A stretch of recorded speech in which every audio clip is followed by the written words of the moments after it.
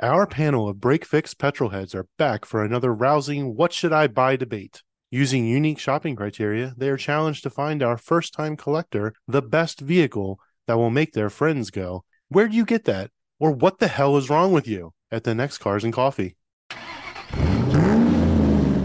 Heralded as one of the greatest decades in history, when greed was good, Jordache jeans were worn above the belly button, hair stood on end. With aid from Aquanet, bands like Depeche Mode ushered in a new generation, and a next generation of sci-fi was also born. Cars were seen also as superheroes. This is the only time where there is a juxtaposition of both analog and digital, while a generation of petrolheads were both living their best lives and early adopters simultaneously. The Malaise era might have been the start of the square bodies and round headlights movement. Oh, the 80s. That was the era of MTV, killer bees, body kits, and a massive evolution in the automotive industry, where arguably some of the iconic cars of our generation were born and carry on through today. That's right, Brad. And like all good What Should I Buy episodes, we have some shopping criteria. This time, we're going to settle a long-standing argument about hot hatches.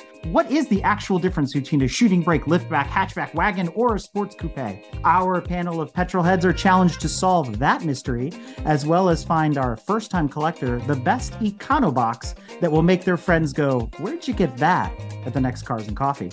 Picking up where we left off, the year is 1983, and there is no Corvette. But instead, the world is introduced to GTI. Joining us tonight are veteran What Should I Buy panelists, our 90s expert, Mark Shank, Don Wayberg from Garage Style Magazine, William Ross from Exotic Car Marketplace, Bowtie Man and Square Body historian, Mountain Man Dan, and returning guest, Jeff Willis, along with our executive producer, Tanya. Welcome to the show, everyone. Let's go retro. This is the real 80s on 8. Thanks, Brad. All of us here either have lived with, enjoyed, or still own an 80s vehicle. So let's set the mood with a little bit of a round table talking about our favorite personal 80s vehicles and maybe in our fleet. And Dan, you're limited to only one. Fair warning. You got to pick your favorite square body out of all those years. So why don't we kick it off with newcomer Jeff Willis? Well, thank you for having me. I'm excited to be here. In my fleet right now, I've got a 1980 Porsche 928. It's straight piped. It's totally got the race livery on it, but it's all road legal pretty much. So I'll leave that to whatever you want to think about that. We'll have to scrub the recording. Yeah, right. California officials are looking for you right now. The 80s are my jam. My very first car was a 1986 Camaro. And I know that we're not supposed to talk about those, but other than that, I have a whole list of wish cars that I'll be talking about at some point during the podcast today. Another man of the 80s, Mr. William Ross. What you got for us? Well, I don't even think of my current fleet that's from the 80s, but I'm a big fan of the Fox body Mustangs. But I like the 5-liter notchback. So nice undercover, low key. Doesn't have all the flares, that kind of stuff on the GT version of it, but just a nice 5-speed, 5-liter notchback. A little birdie told me you also owned a Fiero at one point. Heck yeah, I did. I had a Fiero. Here's how it started my 80s class. My first car was a Mazda GLC hatchback. Beat the living crud out of that thing, jumping over railroad tracks and stuff like that. Then I moved to my Fiero GT. Love that car. I think it was great. A little go-kart. And then I had my Mustang GT, had an 85 GT. Free, all the flares and stuff on it. So it was kind of nice hatchback, but had that through into college. So yeah, I had my fair share of fun stuff in the 80s. Tanya. My 80s car is in the photo right there and in my garage at the moment. 1985 Audi Coupe GT. Well maintained and fully restored on the exterior, and the interior is pretty immaculate too. Great car. Anya, I gotta say, when you popped up and that little GT was sitting back there, my heart literally did stop for a second because I was practically raised in one of those things. My uncle was Porsche Audi dealership owner, and he liked the Audis because they were a little more conservative. And so he always drove these gray or dark silver Audi four-door sedans. And then one day he shows up with that. The year is 1987. The month is April. And Uncle Howard is getting down in his 70s and he's feeling youthful again and he wants to relive his second childhood. And that was the car he was, by God, going to do it in.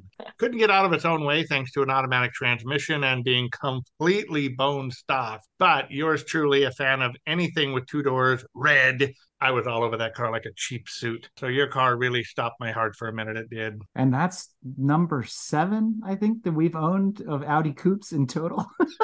Between UR Quattros and the regular front wheel drives. So Don, since you went there, you're our resident DeLorean expert. You've got an 80s car in your fleet right now. Yeah, I have this little DeLorean. It's kind of the king of the 80s, in my opinion. There's a lot of cars out there quicker, a lot of cars faster, maybe even better looking. That's debatable. I disagree with all of you. But anyway, yeah, that would be my perfect 80s car.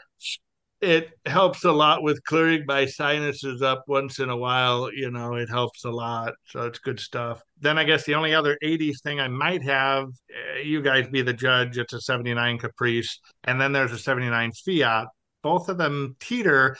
The Fiat, because it came from the 60s, really, that car started in 66. It's a 124 Spider. But then you've got the Caprice, which started life really in 77 because it's a brick. It's one of the square Caprices. But it spanned the 80s all the way to 1990 until it was put out of production. So it was the choice of cops and cabbies everywhere. For the 80s. Yeah, I give you that. Don, I thought of you. I called my dad in preparation for this episode. And somehow that sounds bad. I don't know. Well, no. I said, Dad, if you could buy any classic car from the 80s, what would you get? Immediately out of his mouth, DeLorean.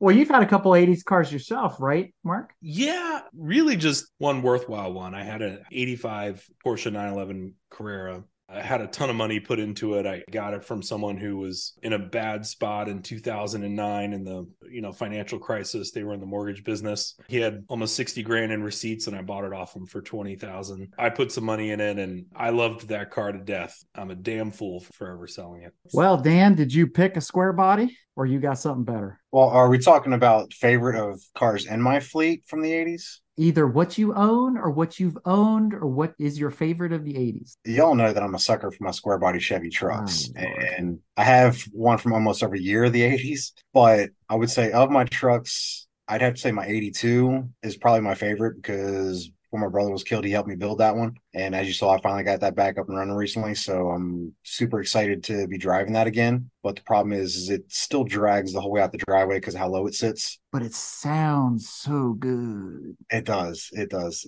She's pretty. Other than that, I would have to say my Grand Prix because I've owned that since I was in high school. Soon, the engine will be getting put back in her and she'll be back alive as well. I would say of my fleet, it's between those two of my favorites. So Bradley, I thought about your 37 different cars you've owned over your lifespan, and I think you just had a brief flirtation, just like a one-night stand with an 80s car, a proper 80s car, didn't you? No. I am completely out of my element. I was looking back at my list of 250 cars I've owned in my lifetime, and not a one is an 80s car. Not an 81? Is that what you said? Oh, wait. Okay. Now I know where you're going. I was going to say, I do not own nor have I owned an 80s car, but that apparently is wrong. You just reminded me that for a brief twinkle in your eye, owned an 81 Porsche 924 Turbo. 931 Turbo. Can I take partial ownership of that since it resided here for a little while? If that's the case and possession is 9/10, then I never owned the car because it either resided at Matt Yip's house or your house. In that case, I never owned a Porsche, but I owned it long enough to join PCA. You had tags and titles, counts as ownership. There you go. Yes. A brief flirtation with that 924 Turbo. So there you go. Yes. Ran when parked. Never ran again. Well, like I said before, we've had tons of cars from the 80s over the years and whatnot. My personal favorite was actually the car I drove in college. I was the second and fourth owner of this car. I had an 83 UR Quattro. They only brought 627 of those cars to the United States to begin with. And I was a stupid college kid that drove one every day. And people are like, what is that? With the jackknife fender flares that kind of set the E30 M3, the 944, the RX-7, all those cars of that era copied that that style. Everybody wanted those jackknife flares from the UR Quattros. I will say that like all the other 80s heroes that I've driven, like R5 turbos and Camaros and things like that, they sort of just don't live up to the hype. And we're going to talk more about homologation cars, I'm sure, as we go through this. That's our trip down memory lane for the 80s. But like all What Should I Buys, we're here to shop and spend other people's money. So how do we do that? You all know the drill at this point. We've got these weird buckets of money that don't make much sense. So I think we're just going to ditch those altogether because 80s cars have gotten pretty pricey. So that 50, 100, 150 is just whatever. But we got to put some limitations around what we're talking about. We've said before, we can't pick the obvious choices. 944 is out. 308 Ferrari is out. IROC Camaro is out. All that stuff is out the window. We got to find the oddballs. We got to find the fun cars for our collector. We also have to settle this debate about the body styles of these cars, because I think the 80s had one of the most diverse palettes in terms of body types to choose from. And we got to figure out what the hell is a liftback, a hatchback, a fastback, a sportback, a shooting brake, the station wagon. Like, what is the difference? Somebody explain it to me. I love arguing over the definition of shooting brake. I think that is one of the best to ridiculous argument to get in. I mean, Mercedes calls their wagons shooting brakes in Europe. They don't even call them wagons or estates. They're just the Mercedes shooting brake. Have you ever looked at the definition of a shooting brake? I have a personal definition of a shooting brake, which is it's a hatchback with no C-pillar, right? If it's a hatchback with no C-pillar, it's a shooting brake. It's got the A-pillar on the window. It's got the B-pillar on the door. It's got no C-pillar. And then obviously the D-pillar because it's hatchback. Like that to me is a shooting brake. But isn't that a liftback then? Because a Scirocco is technically a liftback and not a hatchback. So if you want to get into the concave, convex nature of the hatch. But yeah, when it flattens out like that. I look at it as the angle of the body line itself. So for me, I think a wagon is a 3-box design with a D-pillar. A hatchback is a shortened version of that, but the rear hatch is straight. It's 90 degrees. I think we can all agree on that. But the controversy comes into your point about the shooting brake, the lift back, the fast back. William mentioned the notch back. And then you have a car like Tanya's, a GT Coupe, which is technically not a hatchback, a lift back. It's got a funky little trunk. So it's considered a sports coupe. But so is a 944, which is a liftback like a Corvette and a Camaro. So it gets really blurry really fast. Well, the notchback was just a sedan. It just had a trunk. But what's the other funky one with? That's the hatchback. That's the GT hatchback. So how is that? Or liftback. Yeah, I was going to say, right? When people talk about the notch, they talk about the sedan. It had a proper trunk. The rear glass did not lift. Well, isn't a sedan, isn't it 4 doors? No. Yeah, see, it gets the 80s. Everybody was high on cocaine. Oh, man, right on. But with the examples you're pointing out, they don't, like a Scirocco, I'm looking at these old Scirocco's. So it's like a 944, it doesn't really have a D-pillar. It's just kind of moved forward and pulled down. A Scirocco, does there have to be some roundness on the back to make it a shooting brake? I don't know. But that's the beauty of this particular decade in automotive history, is that there's so many different body styles to choose from. We've never had that type of proliferation. Again, we've actually consolidated down, and there's less and less wagons today than there ever has been. Hatchbacks are sort of going away in lieu of SUVs, which are just giant hatchbacks on stilts and things like that. So we have a lot to choose from. It really depends on what you're into. And then obviously we can go pickup trucks, Crux, all that kind of stuff was also available at this time period. It's like a smorgasbord of different cars. So the question is, where do we take our prospective buyer? We only talking hatches? Oh, no, I just wanted to clear up an argument because one day Brad and I at the office were going back and forth about, is a Camaro a hatchback? And I'm like, no, that whole glass lifts up in the back, but it's not a hatchback. It's a liftback, just like a 944 is a liftback. When he says we got into an argument, it was because we were trying to iron out details for a spec race in Forza. This is true. And we were trying to decide if we wanted to allow cars like the Camaros and the Mustangs in this spec race. The determination was no, because they're not hatchbacks, they're liftbacks. I guess the question is, though, is this going to be their only car? Is it just going to be a fun car? I mean, utilitarian aspect of it, I mean, they're going to have to use this for all their daily activities, or is this just going to be something they can go have fun with? I think anybody that's buying an 80s car today is definitely buying it as a either showpiece or a tool around car. I don't think anybody's really buying an 80s car as a daily driver anymore, not without considerable amounts of money. Talk to Daniel. Well, I love that you said, Eric, about the Crux, because on my list I've got the iconic Dodge Rampage. Oh my God. Yeah. In my head. And I'm telling you, Yes. Dodge Rampage, just like the old crappy little brats that were so popular. And I love the heck out of those things. Those are utilitarian, right? They are. Yeah. Well, and remember too, Volkswagen had one too. The caddy, Volkswagen. the rabbit. Yeah. What's cool about the Rampage was on my list of forgotten. I have a lot of Dodge on my list today. But so Don, as a closet Chrysler nerd yourself, we talk about the TC a lot, which is on the Q platform. We've talked in the past about the K cars, which started in the 70s and things like that. But the Rampage, although it looks like a K car, is actually on the L chassis. It's like its own beast, but the parts are interchangeable with the Omni and the Shelby, which gives you this kind of little hot rod that you can build out of it, which is pretty cool. And that was my number one. I'm glad that you went that way because the Omni, obviously, there's one that had the Shelby badge on it, and that's, something that's collectible now. But my number one that I would want right now in that same category would be the late 80s Dodge Shelby Charger with the manual turbo. I had the Shelby Dakota GLHS and the Charger on my list as well. Is the Daytona Z in that list too, or is that just into the 90s? No, the Z was an 80s car. The Turbo Z came out in 84. That was their very first hot rod Daytona was the Turbo Z. And then you had the Chrysler Laser XE, I think was their version. And that car only lasted for 2 years and it went out of business and the Daytona took over. They had the Chrysler Conquest. Conquest TSI. Which was the same as the Mitsubishi Starion. Yep. Those were cool. That was the RX-7 competitor. It was 180 horsepower or something stock. If you guys love that car, I know a gentleman down in Virginia. Up on his hill, he's got acres and acres of land, but he's got probably 120 of those cars just in various rusted out state. He's got a couple of the race cars that did in that little celebrity race series with those. He's just got them all over. If everyone's looking for one, let me know because I can set you up this guy because he's just got hundreds of them sitting out in the field just in various stages of decay. I was shocked how cheap they were on Bring a Trailer. What are they going for? So like the GLHS, the last year of that Shelby Charger, they only made 1,000 of them, sold for $12,000 like a couple months ago. The Chrysler CSX, which same drivetrain, they made their version of that under 10,000. The Omni GLHS, the collectible one, is still under 20 easy. Some transactions at $15,000.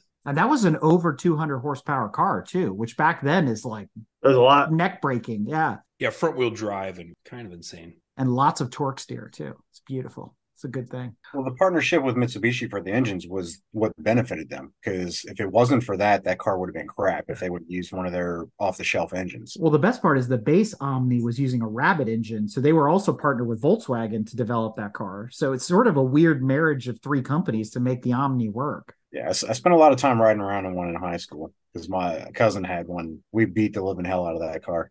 Before we go a little bit too far down the path and why I wanted to talk about the Daytona Z and there was an IROC version of that and a bunch of other stuff later, just like there was the IROC Camaro is, how far into the 90s, Mark, are we allowed to take some of these cars? Because as we've argued before, some of the best 90s cars started in the 80s and some of the best 80s cars started in the 70s. Do we have a sort of grace year that we can cut off for this discussion? Just for clarification, I think one of the best 90s cars you could have bought in 2017. Are we talking about the Dodge Viper? Yes. If it were entirely up to me, there would be a fair amount of leeway, right? Like, so for example, I would say a 1989 300ZX Turbo is obviously a 90s car, right? Just culturally identifies as a 90s car. Like a Corrado would or a Supra or something like that. Yeah. And like I would say a 964, for me, a 964 Porsche would be a 90s car, but came out in 89. But on the same side, it's like some great models were made towards the end in the early 90s, right? So you got your Shelby Fox body, we had the GT40 heads and everything they made 91 through 93. There are definitely cars that kind of stretched out into the early 90s that I think identify as 80s cars, if I can keep leaning on that language. And so I would tend towards setting a cutoff around probably 93 as like the last model year. And that's when many of them transitioned to new body styles around the 93, 94 timeframe anyway. Yeah. At least on for a lot of things. Should we continue to pull on this Dodge thread just for a moment longer? Don, do you want to talk about the Miranda? Is that on your list of vehicles? You're not being arrested. It's not the Miranda, it's the Murata. What? Or is it the Marauder? Marauder. No, it's the Murata, which was a Cordoba. Because remember, the Cordoba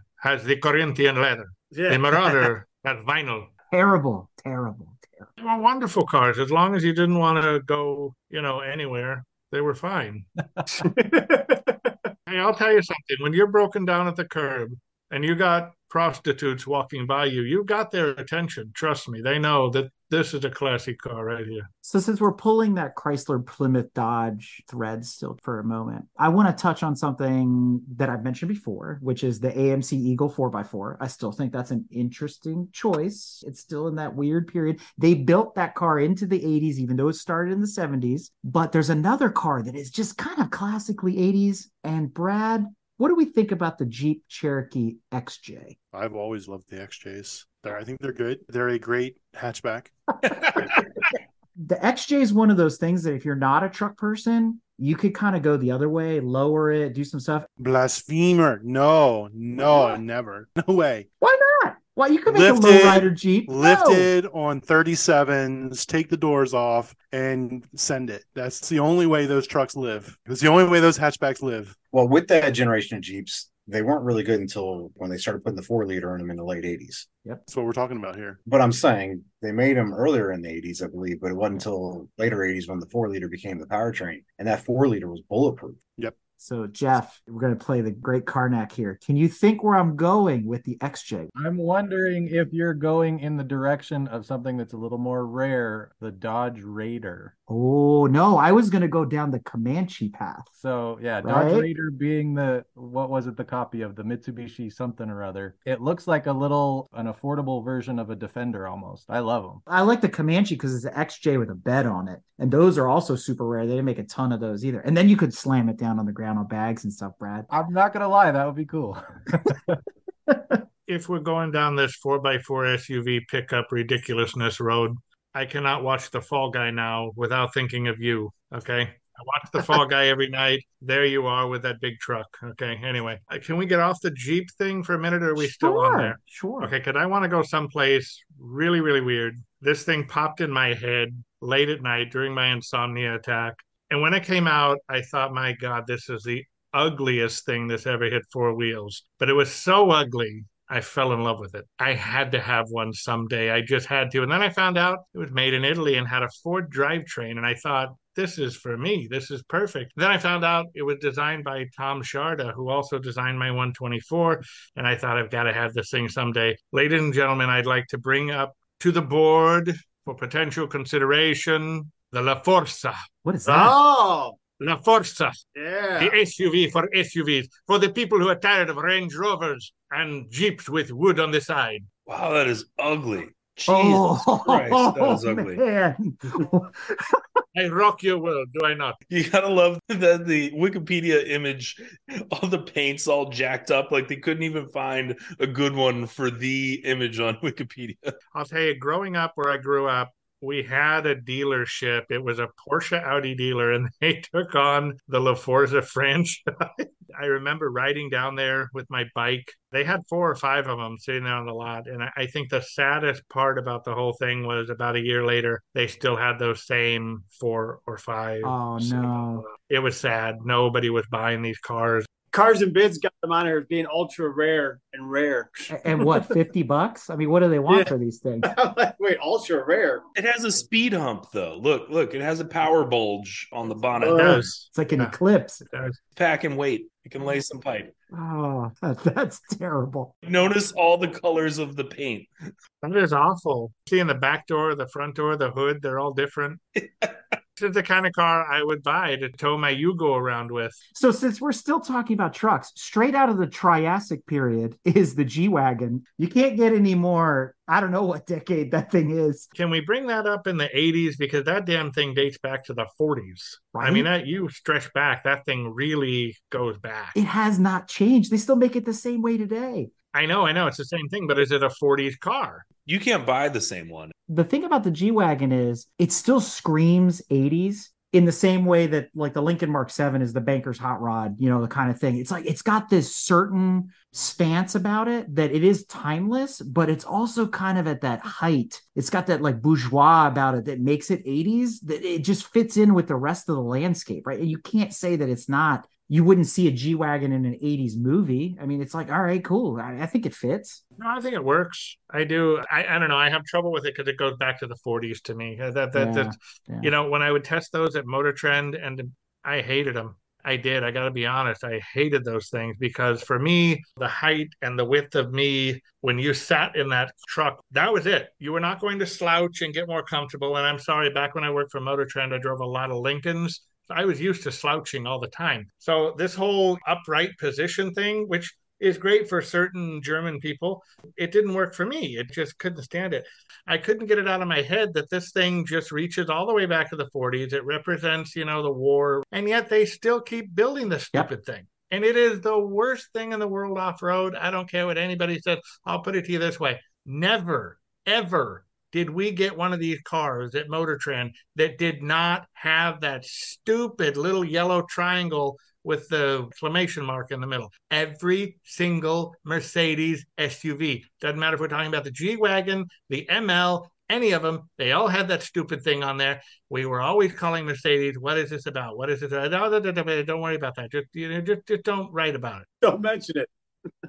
It's a brand new car. It has less than 300 miles on it.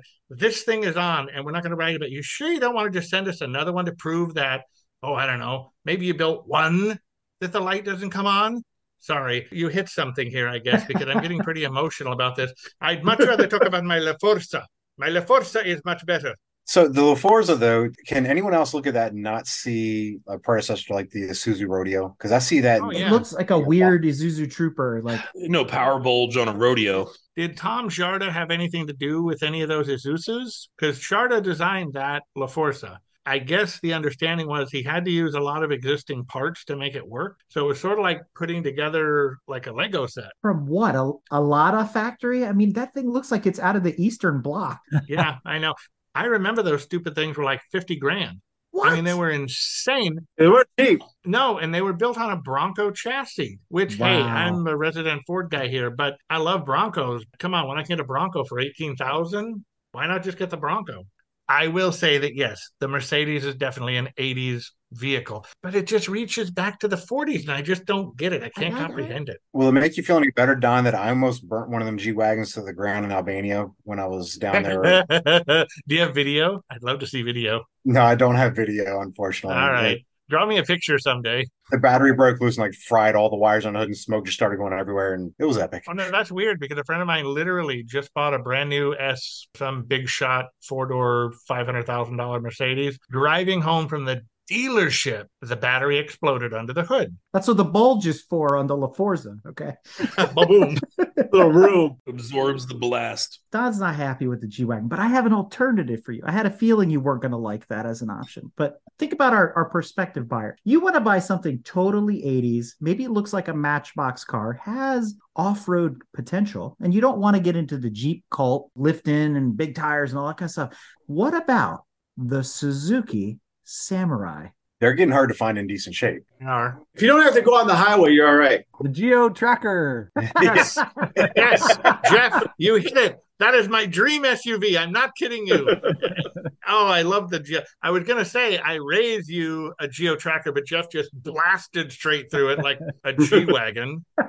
So Jeff is the G-Wagon of the group. But yes, the Samurai is fun. Just don't turn quickly. Well, the same is true. The Trooper, right? Remember the Motor Week tests? We had to put the bars on it so it wouldn't roll over. You know, another one that liked doing that was the Bronco 2, which is absolute 80s. I don't think that thing made it to the 90s. I don't know. Had those weird side windows. Yeah, the side windows go up into the roof a little bit. Yeah. Kind of like the Land Rovers. Yeah.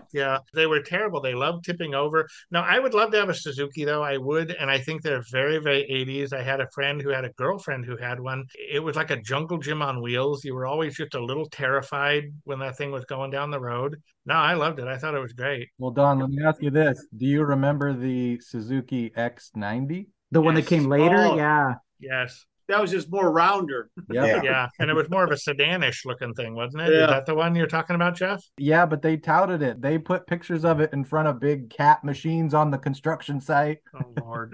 Yeah. Terrible. Yeah, that thing was goofy. There were a lot of goofy SUVs that came out at that time. I can't remember too many of them, but that Suzuki was one of them. It was pretty weird. Bronco too, that was almost the same chassis as the Rangers at that time. Right. I don't know what it was with the engines Ford were putting them in that time, but like from the factory, they came with a tap to them. And it's like you'd start it up and it would sit there just tapping. And Ford was like, oh, that's normal. Well, it's like the check engine light on a G-Wagon, like Don was talking about. Mm-hmm. But I want to finish out this thought on trucks because then we can move on to really obscure stuff. Because I think trucks are an important part of the 80s. We all fell in love with the Fall Guy and the square bodies and all that kind of stuff. And I don't want Dan to take us on a 3-hour tour on the SS square body. There's two more that are on this list. And I'm glad Mark allowed me to walk into the 90s just a little bit. I hope I'm on the same wavelength as some people here. I'm thinking GMC Cyclone.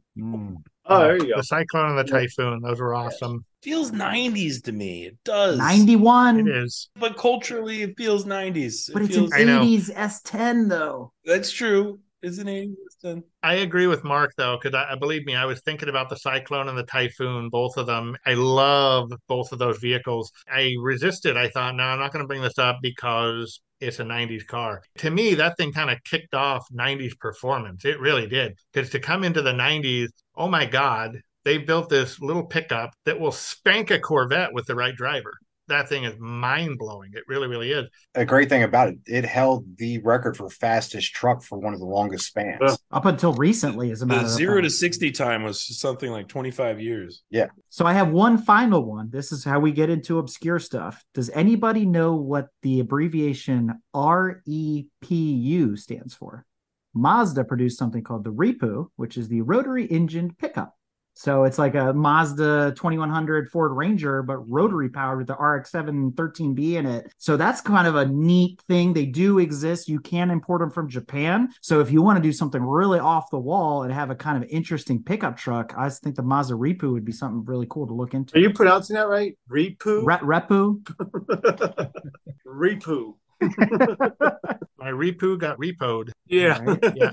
You know, the nice thing too about the rotary Mazda pickups, they do go back to the 70s, breaking away from our 80s only discussion. That little pickup was around in the 70s with that rotary motor. If you're going to import one from Japan, you've got a big span to look for. But how many of those things survived, especially living in Japan? Yeah, I mean, that's a harsh, harsh environment for cars over there. That really is. exactly. If individuals like the look of the Repu, they could also go for like the Toyotas of that generation because some of those small Toyota pickups had that similar look to them. Oh, the tacos? Yeah. Mm-hmm. Yeah, that 22RE and the 22R, those were fantastically powerful, high revving little four cylinders. They love to go. The Toyotas were fantastic. Well, the nice part about this time period and why I bring up a truck like the Mazda is that we are outside that time limit. We can really start looking at importing cars from Japan and from Europe Right. that we weren't able to buy, let's say 10 years ago, right? We're past that. So now they're not even really gray market anymore. You could just bring them in. They're historic when they get here, that kind of thing. So it really opens up where the 90s, they're still like on the verge of some really cool cars being able to come over outside of like Nissan GTRs and stuff like that. So pretty much the palette is wide open here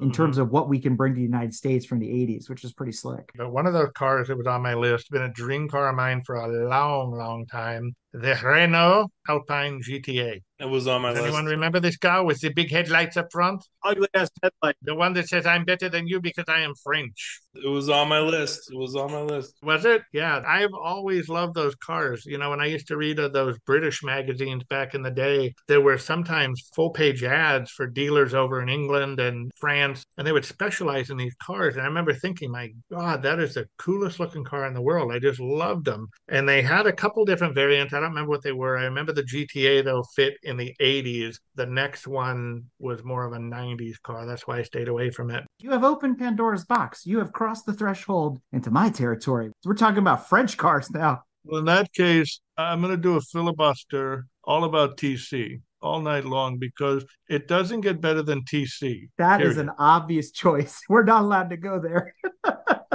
Oh no, it's been boycotted. It if you're going to bring French cars into it from that generation, having driven one when I was stationed in England, that one of my troops had picked up, the 205 GTI from Peugeot. Yeah. Those were quick, powerful little cars and fun to drive. 1.9 liter, not the 1.6 liter. They had two. Correct. And Mark, you're right on the money. I just talked to one of my guys recently. He's trying to import a 205 Rally, which is the 1.6, which is the one nobody really wants, but it's still a heck of a lot of fun. It's, again, outside of that statute of limitations. And then you can hot rod it because it's a Peugeot. So why not? If you love that body style and you can't obviously afford a T16, why not go with the base model, right? The 8-valve GTI is just as fun as a 16-valve sometimes. Yeah, I mean, it was a surprising number of transactions on Bring a Trailer for those 205 GTIs. I was looking at them as well. And I think the last one, it was in good shape. It went for 14 grand for a 1.9, and you don't have to deal with importing or bullshit like in the United States. Transaction, $14,000.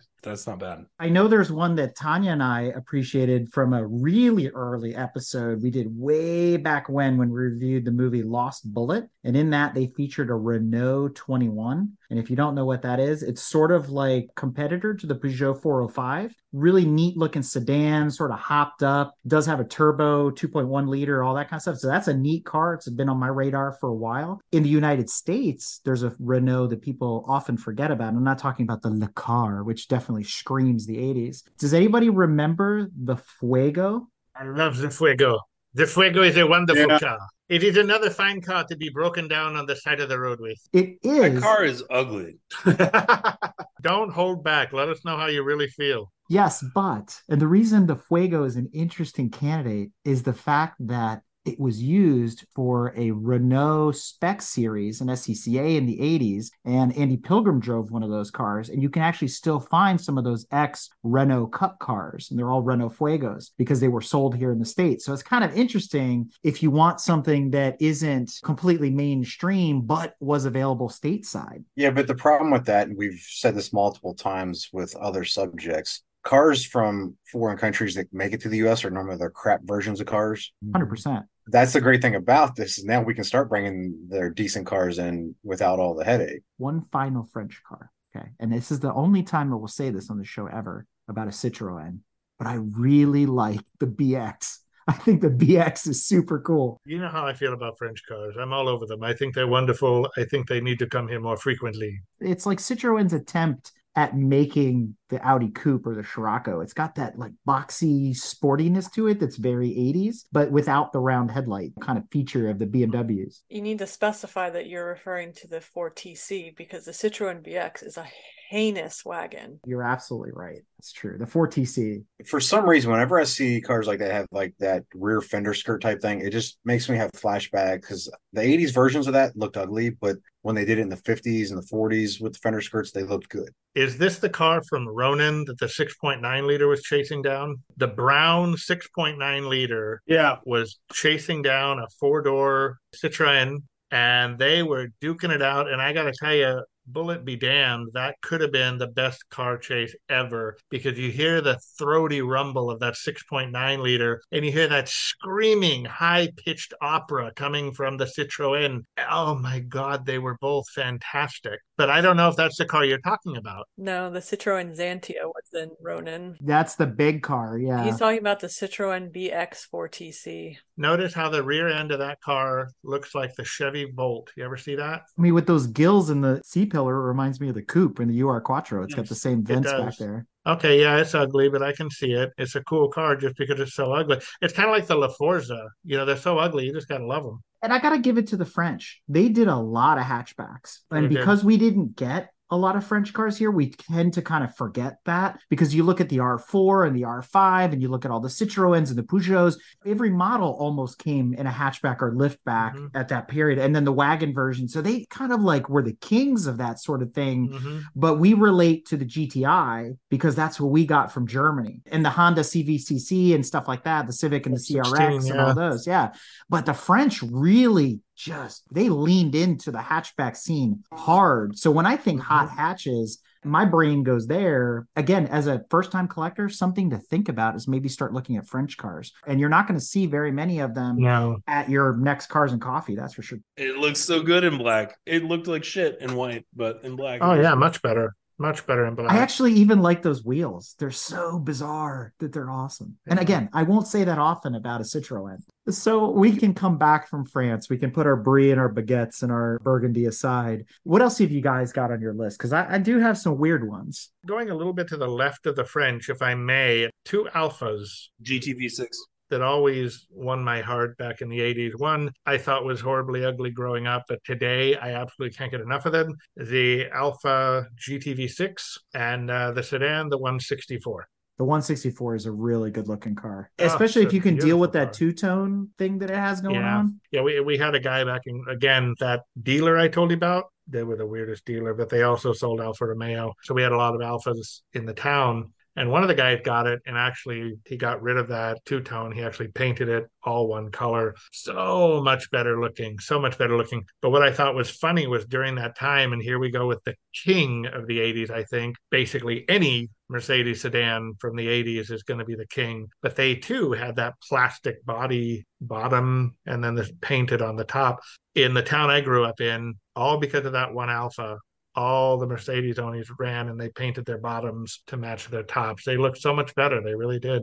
But yeah, the GTV and the 164, I just thought they were fantastic cars. And like you're saying, they were plentiful back in the day, but today, not so much. You show up to a Cars and Coffee, you show up to any car show, it's going to be kind of the oddball of the bunch. Not as weird as a French car, but it'd be up there. Well, if we're going obscure, one on my list that was really obscure that I found actually recently was a Ford Mustang McLaren M81. Kind of one of those homologations that I think they only made like 10 or 15 of them. They were road legal. It was kind of to showcase the race team. Those flares are really interesting. Mhm. Yeah, so that was almost like the start of the wide body almost Right. before the Right. wide body got popular. Yeah, and if you remember, Jeff, building on that car, and it's on my list here, sprang the ASC McLaren Capri. Mm-hmm. Oh, yeah. Yep. And then just a little later, because the Capri was not selling very well, Ford slid it over to Mustang and it became the ASC McLaren Mustang. That sold much better. 3 years that they had it as Mustang and 2 that they had it for Capri. But those two cars, they sprang from that car that you're talking about. That was the father of these cars that I had on my list. Because the Capri, the RS was basically like a hatchback Mustang, right? Exactly. They were the same Yeah. car, just one had a domey glass A bubble. hatchback. That was the Yeah. Capri, yeah, and a blunted front end. It was a very blunt front end, whereas the Mustangs kind of leaned a little bit. It had a little bit of a rake to it. Same car, yeah. No, that's a good pick. That really is. My list is kind of organized here. That's how crazy Swedish I got about it. But where I have the ASC McLaren that you brought up, right below that, if you remember in the 80s, Eldorado, Toronado, and Riviera Yeah. were all offered in a converted convertible. They were done by ASC. Now, the Cadillac, there were 200 of them that were actually built by Cadillac. And for some reason, Cadillac turned it back over to ASC. They didn't want to do it. Those are really fun. Now, right below that, you've got the Elante, the Riata, the TC.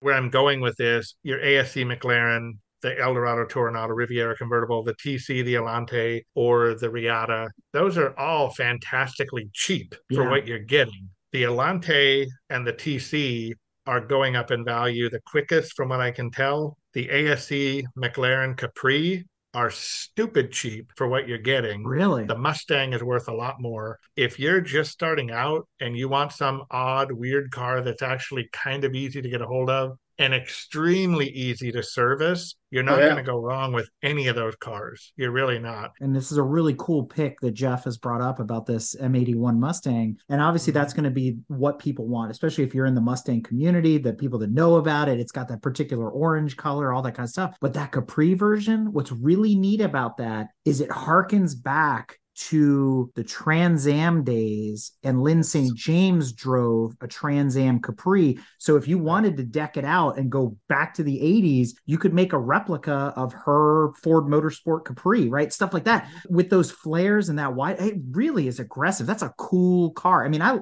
hate to say, I almost like it better than the regular Fox body, although you could probably take a Fox body and build one of these if somebody makes the flare kit and all the parts. That's what I was going to get at too, is actually they do. You can Oh. still get all the flare kit. You can get the interior, which had Recaro seats. These were two-seat cars, the convertibles. I don't know about the M81. I'm assuming that was a two-seater car because it was a racing car. These convertibles I'm talking about, they were a little more relaxed. They were a little more for the boulevard. They were a Mustang. They could move, but they were converted to be more like the SL. So you have the two seats and then that little package area behind the two seats. They were full convertible. They had beautiful carpet, the Recaro seats. They were upgraded in a lot of different ways. The damnedest thing to me, again, the TC and the Elante of this genre are the ones going up in value the fastest out of all of them. And yet they built a lot fewer McLaren ASC cars than either, especially the Elante. They built quite a few of those. But the TC, they only built roughly 7,000 of them. What did they build? I mean, I just saw the sheet because I was looking at it. It was low.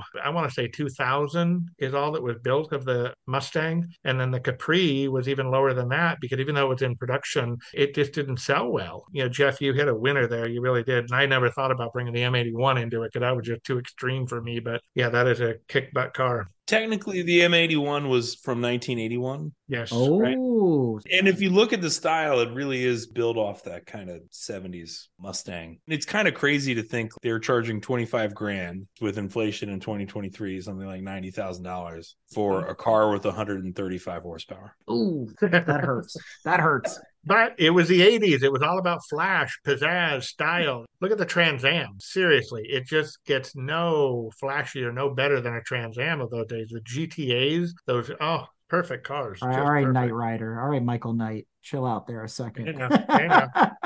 Again, the cars were superheroes then too. What you saw on TV, can you name a show that didn't have a chase scene or the hero or heroine drove some sort of car that you wanted? It was like a rolling advertisement every week between Magnum and Fall Guy and MacGyver and Falcon Crest and Heart to Heart and all. There was the list goes on and on and on these shows. Well, the E-Team made me want a Corvette. I mean, I always fancied myself as Face because I had the blonde hair and I just had to have that. Makes you want to buy a Vandora van. Come on now. Oh, yeah. Oh, that too. I want them both. I'm greedy. Are you kidding me? I'm a child of the 80s. I want it all, and it's all about me. But you talked about sophistication and all this kind of stuff. And there's another car that was featured in the show every week. And kind of to go back to Magnum PI for a second, Higgins drove an Audi 5000. And a 4000. The big one, the 5000, was always like their test bed. We're going to put the most experimental stuff we can come up with in this land yacht and then subject it to the people. And if it breaks, then we'll figure out how to fix it from there. That, it's kind of Audi's thing back then. But the 5000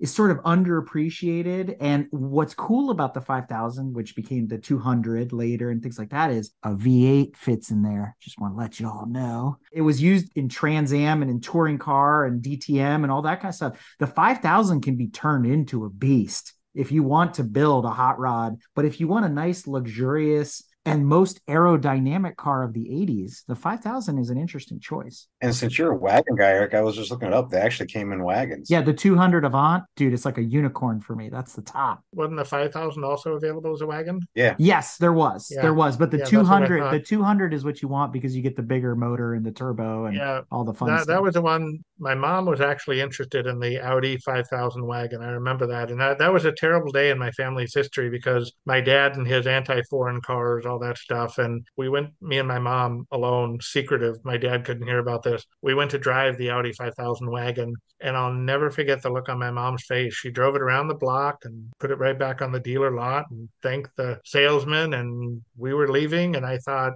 okay, I don't know what that's all about. So we get in our car, which was a 78 Ford Country Squire LTD boat. And so I asked her, well, what do you think? What do you think? I'm all excited. I'm hoping she's going to buy a new car, And she said, that was the most dreadful car I've ever driven in my life. I said, you're kidding me, but Uncle Howard. He goes, yeah, I don't know how Uncle Howard tolerates those pieces of junk. I really don't. Wow. I said, what was wrong with it? Well, it was terribly slow. It drove really nicely. But, the window and then that back end, the way the rear rakes in like that, you lose all that cubic footage and the headroom and your father with his height, and there's no way it's going to work out and blah, blah, blah. I was blown away how badly she hated that car. I just, sorry. Well, you know what she needed instead was a Nissan Pulsar NX. That was a cool car. The Inspector Gadget car, right? Yeah, you could take off that rear end and have the little hatchback or put it back and you've got a wagon. And no, those were fantastic little cars. I never understood that car. If I can Really go boldly where only the stupidest ever go. I'd like to go there now. Join me. You're going to Britain? No, Germany. Oh, okay. Because there are certain cars that came from Germany in the 1980s that defined the 1980s. And I'm talking Crockett and Tubbs took them down every week. The drug lord with their AMGs, their Gambalas, their Lorenzers, their Sbarros, and their Trasco Mercedes-Benz. I'm glad you brought that up because I know we talked to Mark about the 500E, which was the Porsche collaboration for Mercedes, but I found a little gem that predates. It's a 90s car. Yeah, but I found an 80s version of it that predates it. Called the Hammer. Yes!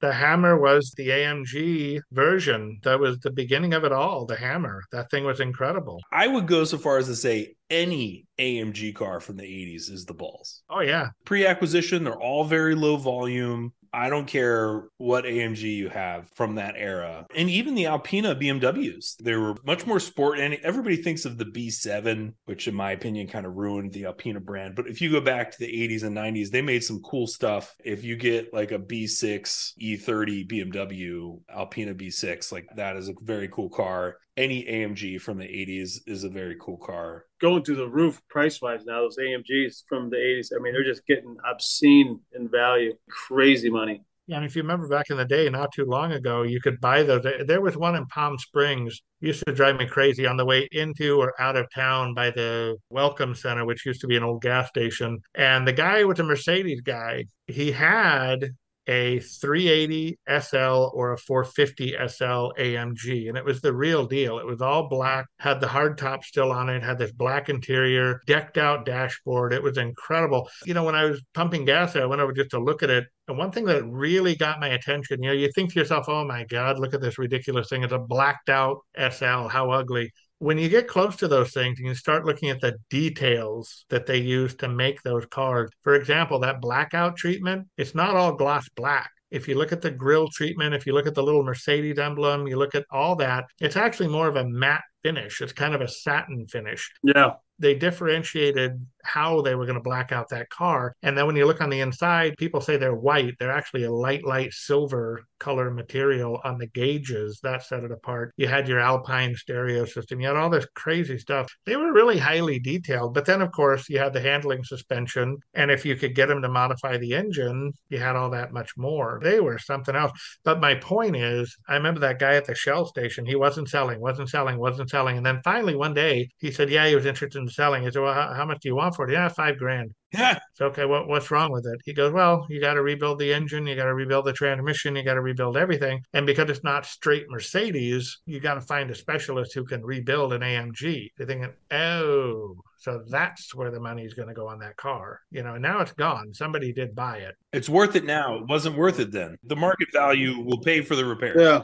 Yeah, it's crazy. And that's a really good question because, William, you do deal in Mercedes as well. So I'm wondering, Don left one of the tuners off the list, and that's Brabus. And at that time, Brabus was a big deal in the Mercedes community. So if you look at the market value there, would you rather have an early AMG or a Brabus from that period? Me, take the AMG. Quality wise, build wise, AMG was a step above Brabus. I think Brabus was more aesthetics really than the kind of like motor in that. So I'm not saying it was a bad car, but I would steer someone towards AMG. Now, Brabus is obviously going to have a little more rarity to it than AMG because there weren't so many. Yeah, I'd steer towards AMG for Brabus. You really can't go wrong with either of them. It just depends on your taste. You know, they were, I would say, two distinct ways of approaching it, doing those cars, but I'd say AMG all day long. And the rarity thing is relative. Like the AMG volumes from that time were really, really low, right? Oh, yeah. You're talking hundreds or thousands for those models, and many of them are under 1,000. Yeah, I mean, you could be in single-digit production on some of those. A lot of them are only double-digit. I mean, some are only a couple hundred. That was where it was taking them weeks to build a car.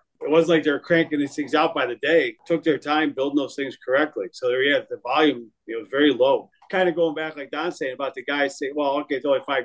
Oh, well, you have to go to the motor, transmission, and stuff. A lot of those cars, they weren't taken care of. They were at first, then they used Mercedes that, had a kit so people didn't take care of it. They drove into the ground. No one would take care of them. It got to the point, well, I'm not going to put in 15, 20 grand into a car that's only worth $5,000. So they just let them rot. It's worth it now, but And here's a case in point. There was a company, they actually changed the trunk lid emblem. It'd say 500 SEL, and they changed it to 1000 SEL. Mercedes asked them politely, stop using our SEL logo. So they used 1000, and it was the initials of the guy who owned the company. I think that's what that was. And these 1000 SELs, you got to think, we're talking 1983, 1985, somewhere in there. They were $250,000 to start. This is crazy money. And that's why only the people who could afford them were the sheiks and the drug lords. To what you're saying, William, I've got a friend who collects these cars, and one of them, a tragic story, it broke my heart. He gets a call. There's a man in Beverly Hills. He just bought a house. They're going to tear it down and build a whole new house. But in the garage, there's this stupid, freaked out looking 80s Mercedes. Do you want it? And he said, well, yeah, I want it. I want it. Well, he couldn't get it. The state made him junk it. And it was one of these 1000 SELs. So they gutted it. He went over there with his team. He took everything he could off that car, paid the junk man for it, just in case he could get the state to change its mind and say, yeah, okay, we'll give it a salvage title and you can put it back on the street. They never did. The car ended up going to the junkyard, but he still has all those parts. But these cars had literally gold-plated interiors. Mm-hmm. The leathers were completely switched out from what Mercedes used, and they were totally changed up. You had a TV, and you remember back then, they didn't have the flat screens that we do today. They had these big tube-driven with glass front ends, but they were positioned right between the driver's seat and the passenger seat, so the rear passengers could watch TV. They had 2 phones in some cases. I mean, it just went on and on and on. Literally, the sky was the limit. And then a company, and I forget if it was Barrow or Trasco, one of the two took the SEC Mercedes and they turned them into gull wings. And those were the ones to have. Those were the cars that were just mind-blowing, because what's more mind-blowing than a gull wing door? I mean, yeah, okay, that's coming from the DeLorean guy here, but seriously, when you put a 500 SEC out there and you've got gull wing door, believe me, you are going to let everybody know you are the last word. Next up, Don tries to sell us all a Bricklin. We'll just put a pin in that with these gull-wing doors for a moment, shall we? I like this topic because they're an American version of this, right? So we've talked about Alpina, we've talked about, AMG and Brabus, and let's just say we talked about Roof and move on.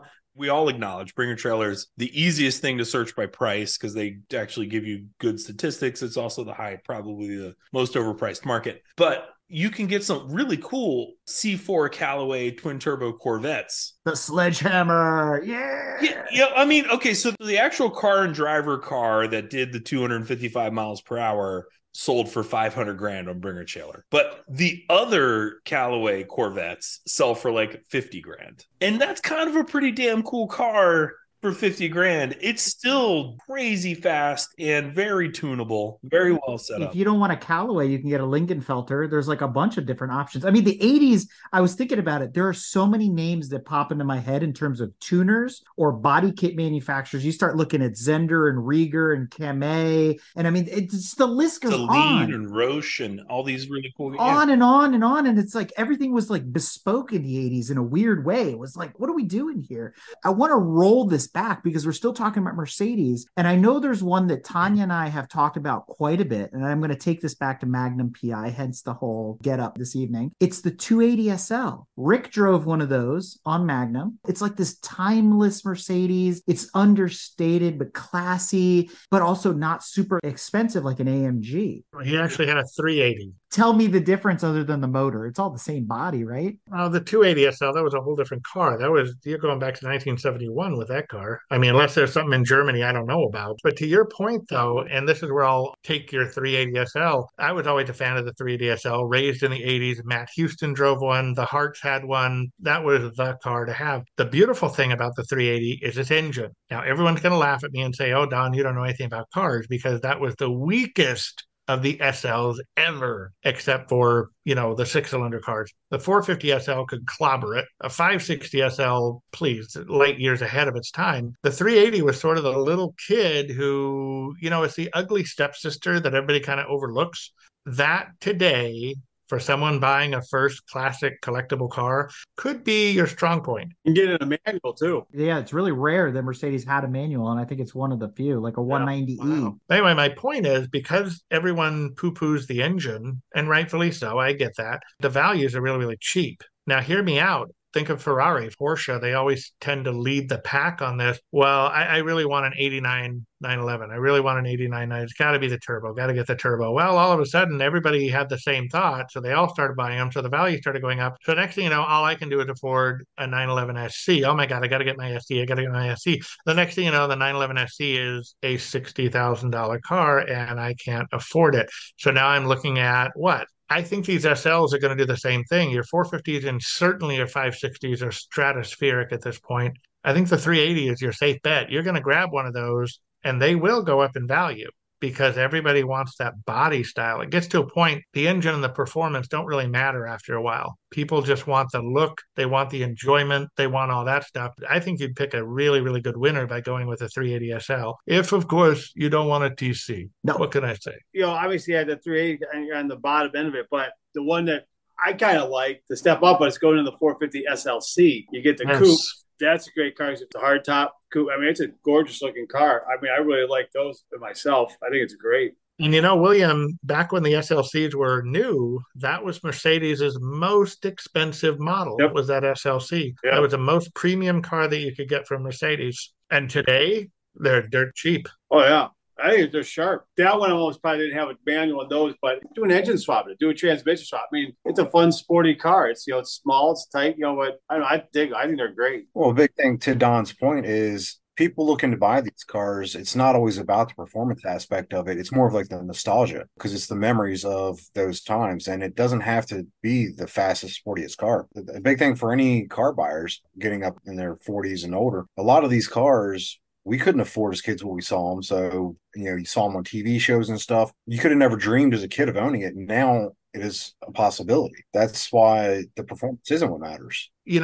Tanya has one right behind her. And okay, Tanya, all fairness, I don't know what's been done to your car. It's probably freaked out to hell and high water. But like I was saying about Uncle Howard's Audi, it couldn't get out of its own way. It really, really couldn't. But man, I loved looking at that car. I did. And I actually liked driving that car. It was just a nice car to cruise around in.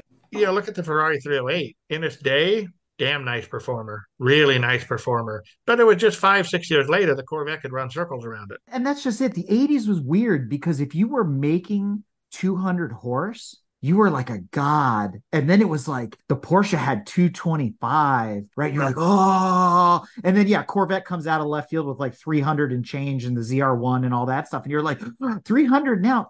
Dude, your grandma's Camry has 300 horsepower in it. It's freaking nuts. To Dan's point, but the VR6 was around since the late 80s when it was developed. The VR6 made 172 horsepower. It was a hot rod in the Corrado when it came out. That's all you need. I can merge with no problem with 125 horsepower. You know what I mean? It's like why Miatas are fun. They make a whopping like 102 wheel horsepower. They just give you so much feedback. They're so analog. And I think that's what's cool about 80s cars is like we talked about in the intro, there's a lot of really whiz bang electronics because we were embracing the second space age, but the cars didn't have any nannies. They didn't have any assists. Could still get a manual transmission. They were Farfignugan, right? The whole campaign and the joy of driving. That's what I look forward to every time I get into, a Mark II GTI or I get into an old Ferrari or Porsche or whatever it is. It's just, it brings me back to when driving was driving. You can't be talking on your cell phone and ordering DoorDash, going down the road. You got to drive. Well, and you really do. And you hit that 200 horsepower mark. And isn't it funny that Corvette, if I remember correctly, even the 82 Corvette was still, I think, at 190 or was it at 210? Had it broken 200 at that point? That was like breaking the stratosphere, getting to those numbers. Not even close in 82, right? I think it was 180, 170. It's at 200 horsepower at 4,200 RPM in 1982. Out of how many liters, Dan? The 350 at that time was a standard engine, had 200 horsepower at 4,200 RPM. And is that the Crossfire or is that the standard 4-barrel? Do we know? That would have probably in 82, that was the first year for the Crossfire. The cross failure? They were only failures if you messed with them. Who didn't mess or drove them? Yeah, or drove. Yeah, I was going to say. Well, yeah, that's up to you in the warranty. If you're going to drive it. If you turned them on, they had maintenance issues. Just don't turn them on. Then there's the opposite of all this. Obviously, like you're saying, Eric, the 80s was iconic for style and the right smell of a car and the feel of it. But towards the late 80s, one of the last on my list is something that's a sleeper. It's like the exact opposite. It's kind of ugly, four-door sedan, 89 Dodge Spirit RT. Oh, man, you just lit up, Don. Here we go. 229 horsepower, did the quarter mile in 14 and a half seconds. It was the fastest four-door in the entire country, and nobody knew it. So that made that cool. Yeah, and the funny thing about that car, Dodge tried to promote it. They tried to sell it. They tried to get it out there. And who was its number one enemy? The Taurus SHO. Oh, and yeah. for some reason, everybody loved the SHO, but not so much the Spirit. And yet the Spirit was a hair quicker, a hair faster. Well, and the Ford Escort also had that, the RS Turbo something or other. The Kazi, yeah. That was a Cosworth. four-door too. That, I mean, it looked exactly like the regular four-door Escort, but it would blow your doors off. Princess Diana drove one of those, by the way. I did not know Yes. that. Cool. She had a black one. It's awesome. Yeah, just full plate, 80 grand. Yep. At auction. Yeah, and Yeah. everybody goes crazy over the RS Kazi hatchback, liftback, whatever you want to call it, the homologated car. But that little Yeah. sedan that Jeff is talking about, that's a hot ticket item. And you can get those from England now. Nobody wanted them. But if you want to get a little weirder, Jeff, walk with me into the Weird Hall of Fame. Oh, no. Here we go. 88 Nova twin cam. That's where he's going now because we have to have something from GM in there. No, it's another Chrysler. It's another Chrysler, okay? The LeBaron GTS. Oh, I remember those. I haven't even heard of that. And that, my friend, was a hatchback and a four-door. So it fits right in with this whole hot hatch thing. Wasn't that the same as the Lancer or whatever they had come out with, which was the plain Jane version? Yeah, I think they shared a lot of the same body. Yeah, we're talking 1984-ish, 85-ish. Chrysler had the GTS, and it was this little hatchback, 2.2 liter, the four-cylinder turbo, like everything on a K-car chassis. It was really, really amazing to watch this car 0 to 60, quarter mile, top end, hanging on to Crown Victorias, hanging on to Caprices, hanging on to the Grand Furies, all those cars, and yet it's doing it with 28 miles to the gallon. Especially if John Voight was driving it. Ah, You're there darn we go. right. There we John go. Voight, baby. Do we have any Seinfeld fans in the house? Yes, right I here. know exactly what you're talking about. And the funny thing, it's not really a hatch. It's like the original Audi A7 or something. Is it actually a trunk? I'd never heard of it. I'm just looking at the pictures. It's got that kind of stretched, kind of lift back / hatch type. It's the Lancer body. They shared that and they called it a LeBaron and they beefed it up. I remember as a little kid, and I think Tanya was a little too young to remember, but we actually went to the local Dodge dealer. He went and test drove a Lancer. At the time, they were looking for a car for my mom or whatever, and he came back and he hated it so much. And I don't know what possessed the salesman, and I'll never forget this. He put my dad in a minivan. The Chrysler minivan was a big deal at the time. Iacocca's thing, right? And my dad was like, get me the F out of this. And we went straight to the Volkswagen dealership and then bought the gray Scirocco that we had like forever. I remember such a vivid thing because my dad was so like explicitly upset about being put into a minivan. It was just like, no way, no how, right? Well, going on the four-door hatch, one car I've always wanted, and you'll be happy, Eric, it's not a Chrysler product, nowhere near it. Oh, Lord. The Sterling 827. Oh, And there was the 825 and the 825 SL. There was a bunch of ones that came here to the States that everybody forgot about. I like that because it's the British Accord. It's literally a Honda that they rebadged as a Sterling. I remember seeing those running around as a kid. They were neat. They were different. As one owner put it to me, everything Honda lasted forever. Everything Sterling fell apart. The one thing I will give the Sterling credit for is ushering in the Integra and the Legend, because it opened the door for Acura. Once Sterling sort of failed here in the United States, then you notice right after that Acura showed up and everybody's like, wait, what is this? What's this thing? I thought they both came over right around 87. And I think that's part of what killed the Sterling was Acura sales were so much higher Yeah. than Sterling. Thought that was how it went down. But yeah, customers like the one I'm talking about who praised everything Honda or Acura and then poo-pooed everything Sterling. As a regular consumer, you're thinking to yourself, okay, so the message here is just go buy the Honda and get it over with, or go buy the Acura and get it over with. It's a quality car. But yeah, and even that, I mean, if we're going to go down that direction, the Legend or the Integra, either one of those cars would be fantastic. What should I buy candidates? And one of them is a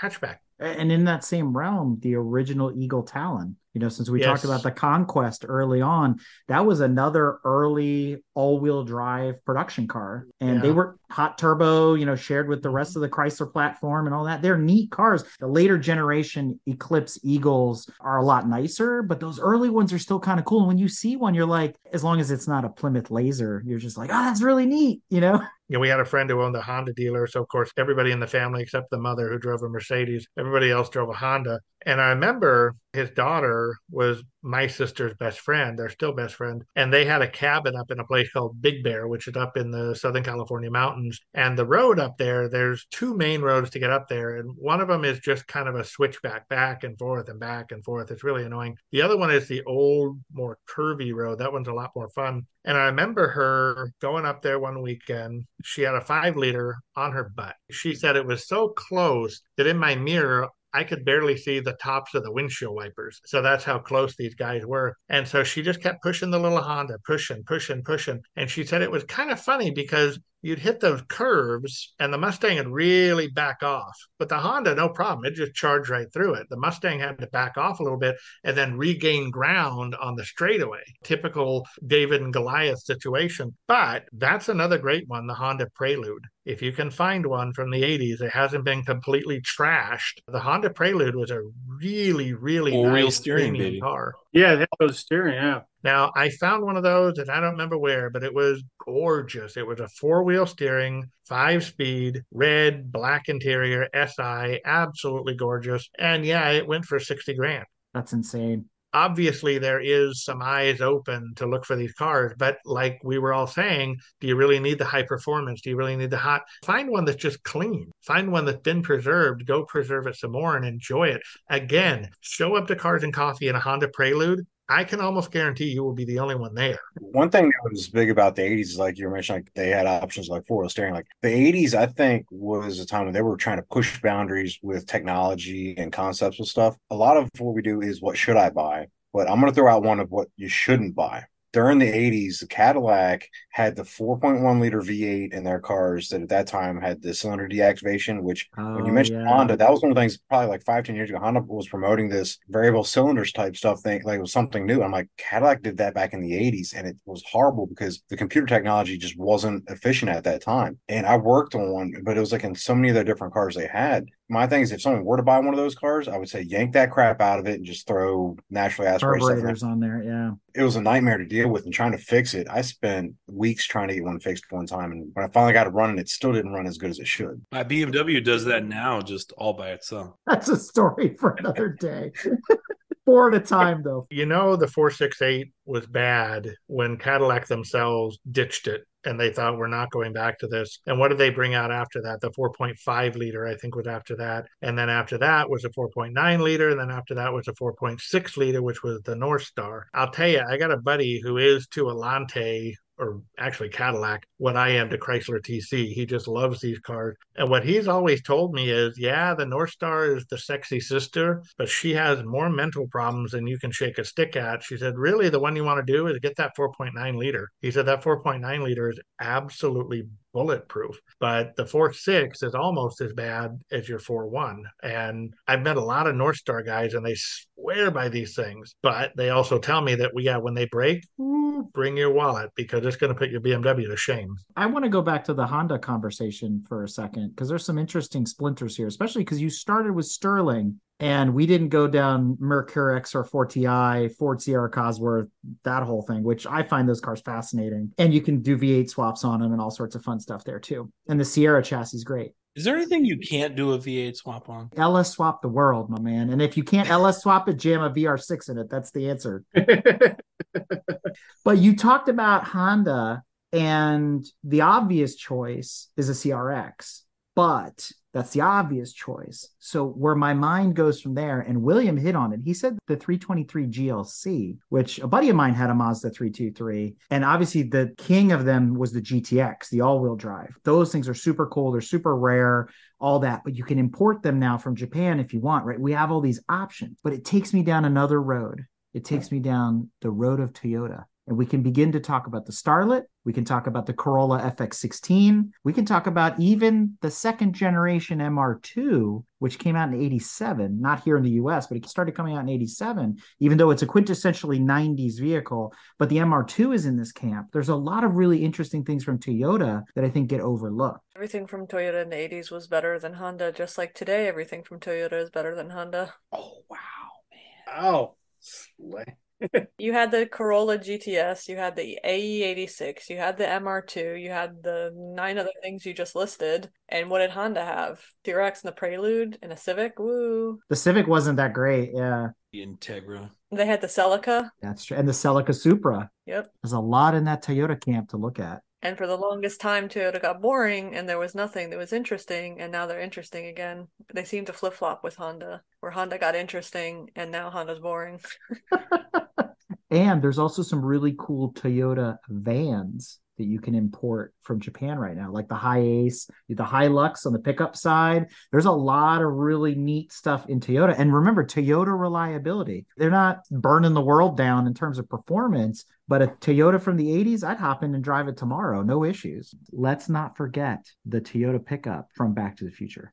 That thing is sick. It's still awesome to this day. I hate to say it, but being a Toyota pickup guy myself, I almost would rather have that than the DeLorean. That's how much I like that truck. That truck is all. I think the Roman votes, it's all thumbs up on that truck. That thing, those things are still awesome today. 22 RE, 4-wheel drive, extra cab. You show up at Cars and Coffee and that thing will get swamped over a lot of things there. That thing is gorgeous. Those things are sweet. It is interesting, though, what Tanya was saying. It's interesting how Toyota and Honda always flip-flop. I would like to throw out an idea. I have my background on an R32. Gorgeous car. Its entire production run, 89 to 94, is almost entirely in our window here. They had 2 other generations that launched in the 90s. Your R33, your R34 are your more quintessential 90s cars. So even though most of these were made in the 90s, if you look at it, it kind of looks like an 80s car. Just styling wise, it looks like an 80s car. I think that an R32, and everybody knows that's the one you actually want to take to the racetrack if you're going to do it, would be a really interesting entrant into this category. I mean, right? I mean, Nissan had 3 generations of this car in the 90s, but this one, I think I would argue, even though the 1989 300ZX, I would argue is a 90s car, I could argue that this is kind of the king of the 80s. It just kind of came out right at the end and defined the decade. The poor man's 959. Here you go. This is what you do. Obviously wasn't for sale in the US, but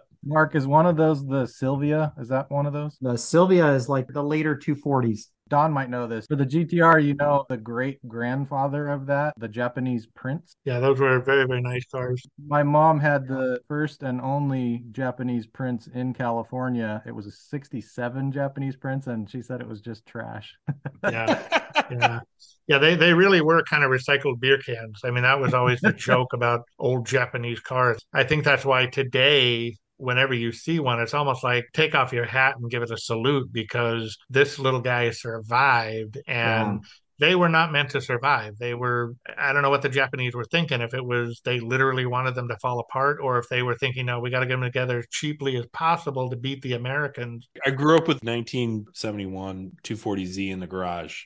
I mean, we replaced every body panel on that car over time, just like in a 10-year period. It was kind of... They rusted coming off the assembly line, and the dashboard's cracked coming off the assembly line. I mean, the ones that survive, that's why I say, whenever you see a Japanese car, you're like, holy cow, where did that come from? That's pretty cool, Jeff. Your mom had a Prince. That's pretty awesome. I want to speak to the R32 GTR. Go for it. I have instructing experience in one at Pocono. And so I spent a couple days coaching one. And I will say I was always in love with the R32. I think it's a fantastic car. It's just every angle you look at it, to Mark's point, it's a little quirky. It's got that 80s feel to it, but it's sort of 90s, but it's sort of not. You look at the interior and you're not really sure what period it's from. But when you get in it, it's a performer. It's shockingly fast. Like, it's deceptively quick, and it's very agile, a point and shoot. It's super analog. It screams 80s from a driving perspective. And it was one of those moments where I could say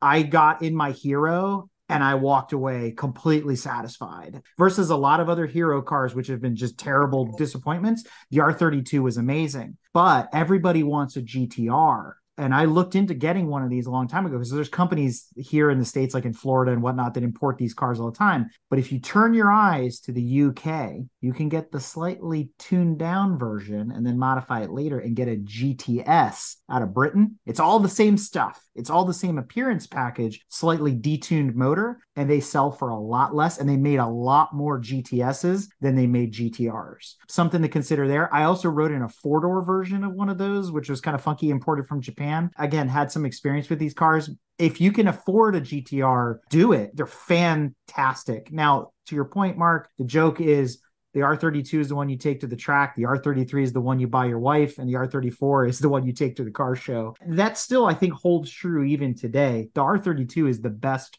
performing out of the bunch. Going a little down Nissan lane again, if I may, there was a car when Infiniti first came out, and I've always liked it. I always thought it was a cool car, but unfortunately, not too many people did. And I believe it was called i30. It was a little convertible four-seater, and it was a coupe four-seater. Yeah. I don't know if you remember those. I remember the i20, but not the i30. Oh, I remember the i30. Me and Don we're the elder statesmen here, so. You're not talking loud enough. I can't hear you. Is anyone in there? I don't see you. They're a decent car, but man, they had some great motors in those. They were quick cars. Was it the Q45 was the large one? The i30 was so I mean, they had some decent stuff. It's funny, Eric, you bring up driving your heroes and you're going to be disappointed. I'll tell you, they had the Q45T, which gave you the special wheels and the little aero kit and whatever. Anyway, I remember I got to drive one of those. Judas Priest, that thing was insane. It was one of those cars where you step on the gas and you're gone right now. Very spirited for a 4,500 pound car. But what got me about that car, and this is where it gets weird, it shifts into second, and just as about to go into third, I floor it because I'm stupid. I couldn't believe it. You hear about these hot rodders talking about, I broke the wheels loose in second gear. Let me tell you something. That thing fishtailed for a quarter of a block trying to catch itself. I was blown away how much power that car had. Now, obviously, that wasn't what Infiniti meant that car to do. It wanted it to have some guts. It wanted it to be comfortable, effortless moving, etc. And those early Infinitis from the late 80s, early 90s were fantastic cars. Now, a contender for that, and in my opinion is a better car, is the SC400 by Lexus. Which I'm not sure exactly what year those came out, so it might break our 89, 90 barrier. But somebody said something about going all the way to 93, so I'm banking on that for saving me. I see where you're going there. And then in Japan, they had the Soarer, I think it was called, which was like the same car and all that, which was available earlier. Going back to the Infiniti for a minute, I kind of look at it and, you talked on other episodes about being a poser and stuff like that. And the problem with those early Infinitis is I'd rather have a Maxima, because the Maxima, when I show up with a Maxima, everyone goes, yeah. I show up with an Infiniti and you're like, what is this? It's like a ripoff Maxima, Altima, whatever. It just, I don't know. It doesn't speak to me in the same way that it does for you. So for the Maximas of that generation, I don't know why, but it became like everybody I hung out with, we used to call them the crack Maxes, because it seemed like all the crackheads and crack dealers would drive Maximas. No less. We just started calling them crack Maxes. Yeah, the Maxima was a great car. It was very powerful. It was called the four-door sports car for a reason. If I'm not mistaken, I think it was the Maxima that actually encouraged Honda to decide, fine, we'll build a V6 and put it in the Accord. And the Accord quietly cleaned the Maxima's clock in everything. And it never said we're a sports car. It never said we're performance oriented. It never said anything to that degree, but it was quieter. It was more comfortable. It had more features to it. It was more expensive, but it was a better car all the way around, even in handling, which is hysterical because everybody knows those V6 Accords especially want a nose plow. Eric, what do you call that? Is that called understeer? When you turn the wheel and the car's still going forward? Is that what that's called? So they understeer like crazy. That was my fear. Eric, you were there when we raced that Corvette in Pennsylvania with my wife's Accord. My big fear was it's raining. The road is wet. If we got to turn that wheel, we're screwed because this Honda is just going to keep going straight. That's all it wants to do. So I see what you're saying about the Maxima, but I don't know. I mean, I think we'd have to put that to a test because I think the Infiniti would, especially again, consider you are a little older than maybe the demographic we're trying to talk to. What should I buy? I've got my first little bit of money here. I can buy something. If you tell them buy a Nissan Maxima, guess what? You've got a 20, 25-year-old Nissan Maxima. okay, kind of cool in its own right. But when you got the Infiniti, you've got something rare, unique, but there was really nothing on that car that was Maxima. It had a bespoke V8. It had a bespoke transmission. It had a bespoke interior. It was all Infiniti, the Q45, not the or M30. The M45, I like that's like the Brutus. Yeah, M45 was good looking. I can't let the Q45 comment go though. Like obviously that car just needed new tire. Like if you're if you're breaking loose into going into third gear. I mean, yeah, right. Well, that thing was insane. I could not believe the power that car had. It was it insane. had 340 or something like that. Yeah. It had 300 plus horsepower in that thing. I mean, not back then, more like 260, but fair enough. Well, they were all 247 on paper for a long time, especially in the 90s, right? So, well, remember, what is it some guy said? That horsepower tells you how hard you're going to hit the wall and torque tells you how far you're going to push it. Yeah, exactly. Yeah, I got to tell you, if that Infiniti hit a wall, it's going to push pretty damn hard. That thing had nothing but torque. Tanya's point earlier about, Toyota and Honda flip-flopping, Nissan is in bed with Renault, and they have been for now 20 years. I sometimes wonder when I see an Infiniti on the road, I'm like, oh, they still make cars? Like they're still doing that whole luxury thing of Nissan. But I feel like Maxima is due for a resurgence. The Maxima has been around. You can buy a 2023 Nissan Maxima. Wait, they still make them? Yeah, they're still in existence. I stand corrected. I think they have a branding problem. They have a branding challenge. They never stopped production. And they haven't stopped production since the first one in 81. I thought it disappeared. It's like the 8th or 9th generation are up to now of them. But it looks like the Sentra, Altima, they all look the same now. So Yeah, that's why I don't even They're notice. doing the German model, sausages of different lengths. That's really good. Mark is absolutely right. Nissan has a major branding challenge, and unfortunately, so does Infiniti. Infiniti, when they got rid of that Q45, that first generation, that was it. They sort of slipped into obscurity. There was nothing left. It was like that comedian who has one joke, and that's it. It's crazy. It really, really was. One of the best Nissan sales pitches ever was the fact of the one where dogs love trucks. Yes, absolutely. Building on the whole Japanese thing, though, if we can get off the Nissan train, the Lexus SC400. The SC300 is the cool one. That's the one with the 2JZ. No one cares about the 400. Yeah, 400's a dog. The 300 has the 2JZ. That's all anybody cares and about. a manual. Yeah, exactly. Manual. Yeah. If you can find one. If you can find one. Fair enough. You can swap it, though. You could. But my point is, though, the SC, whatever, 400 or 300, whichever one you prefer, that was a very, very nice car. Very, very nice car for its day. And you talk about cheap. Once again, you're getting a car that's going to go 400,000 miles, no problem. And you're not paying very much to get into one. They're fine, fine automobiles. And of course, they got the big brother. If you want that mafia look, you've got the LS 400. But we can go the complete opposite of that. If you want to spend a shit ton of money, look like you're going 1,000 miles an hour, and the car never runs, you can buy a Maserati bi-turbo. Did they make it after 83? It was 81 to what? 85, I thought, or 86. Something like that. That was 86. That's an 80s car if there ever was one. Fair enough. It really is. I'll give you that.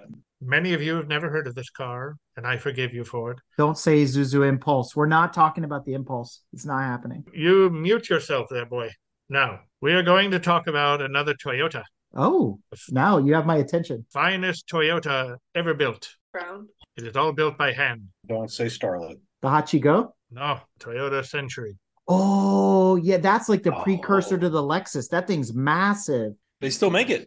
And in fact, over in Japan, they are still considered the I Ching of Japanese cars. They blow Lexus. It reminds me of the old Mercedes, like the Grossers or wherever they were called, the 460s. Yeah, exactly. Mirrors out on the winglets. The Diplomat machines, right? Those things are Well, the awesome. funny thing is, if you look at their history, they had V12s, they had V8s, they had inline sixes, they had all these crazy engines. But what I always got a kick out of these cars is the Americans, especially, I don't know about the Europeans, but the Americans especially, we love our leather interior, man. You give us a leather interior and we got ourselves a luxurious car till the end of time right there. The Japanese, if you want leather in that car, you not only pay a premium for it, you've got to wait, because they have to get the material, because otherwise you're going to get a cloth interior. In fact, that cloth is not just cloth. No, sir, it is wool. Now, why is it wool? Why even do cloth? Because it's quieter.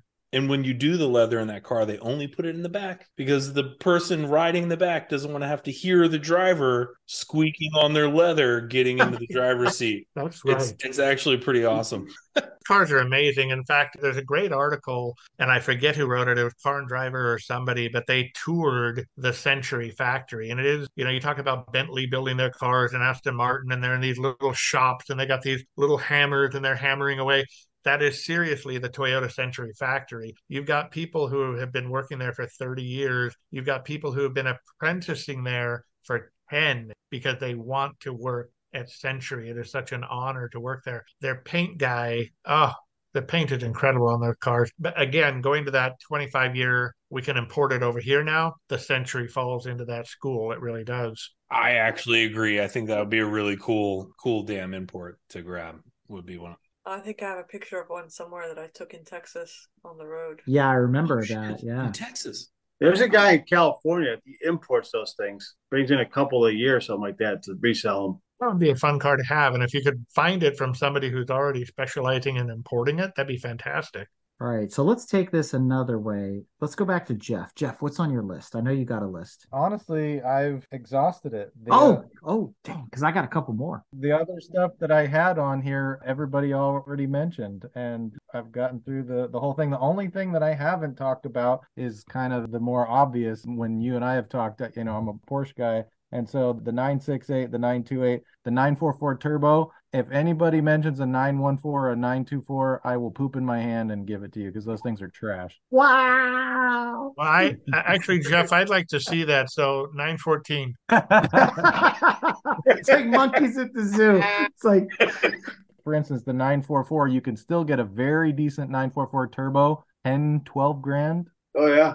I think you're better off, as we've talked about with Kevin Duffy, a 924S or a base 944. The 944 turbos are just plagued with problems, but I agree with you. They're a beautiful body. There's the whole rivalry between the second gen RX-7 and the 44 turbo. If I had my druthers and I was going to pick a 944 turbo, I would get the last of the last and get a cabriolet and really just spend the money because they're so cool and they were so limited production.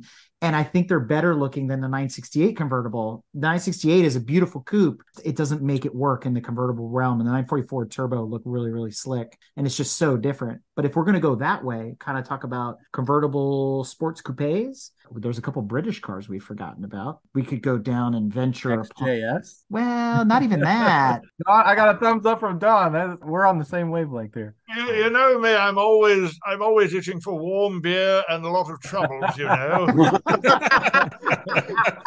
Anyway, I can get a warm beer, I'm happy. Well, if you like that, then you'll definitely like the Triumph TR7. No, my dear boy, no, those are rubbish. Oh, okay, then. If you don't like that, what about the TVR Tasman 280i? Is there a way to turn off his microphone? Yeah.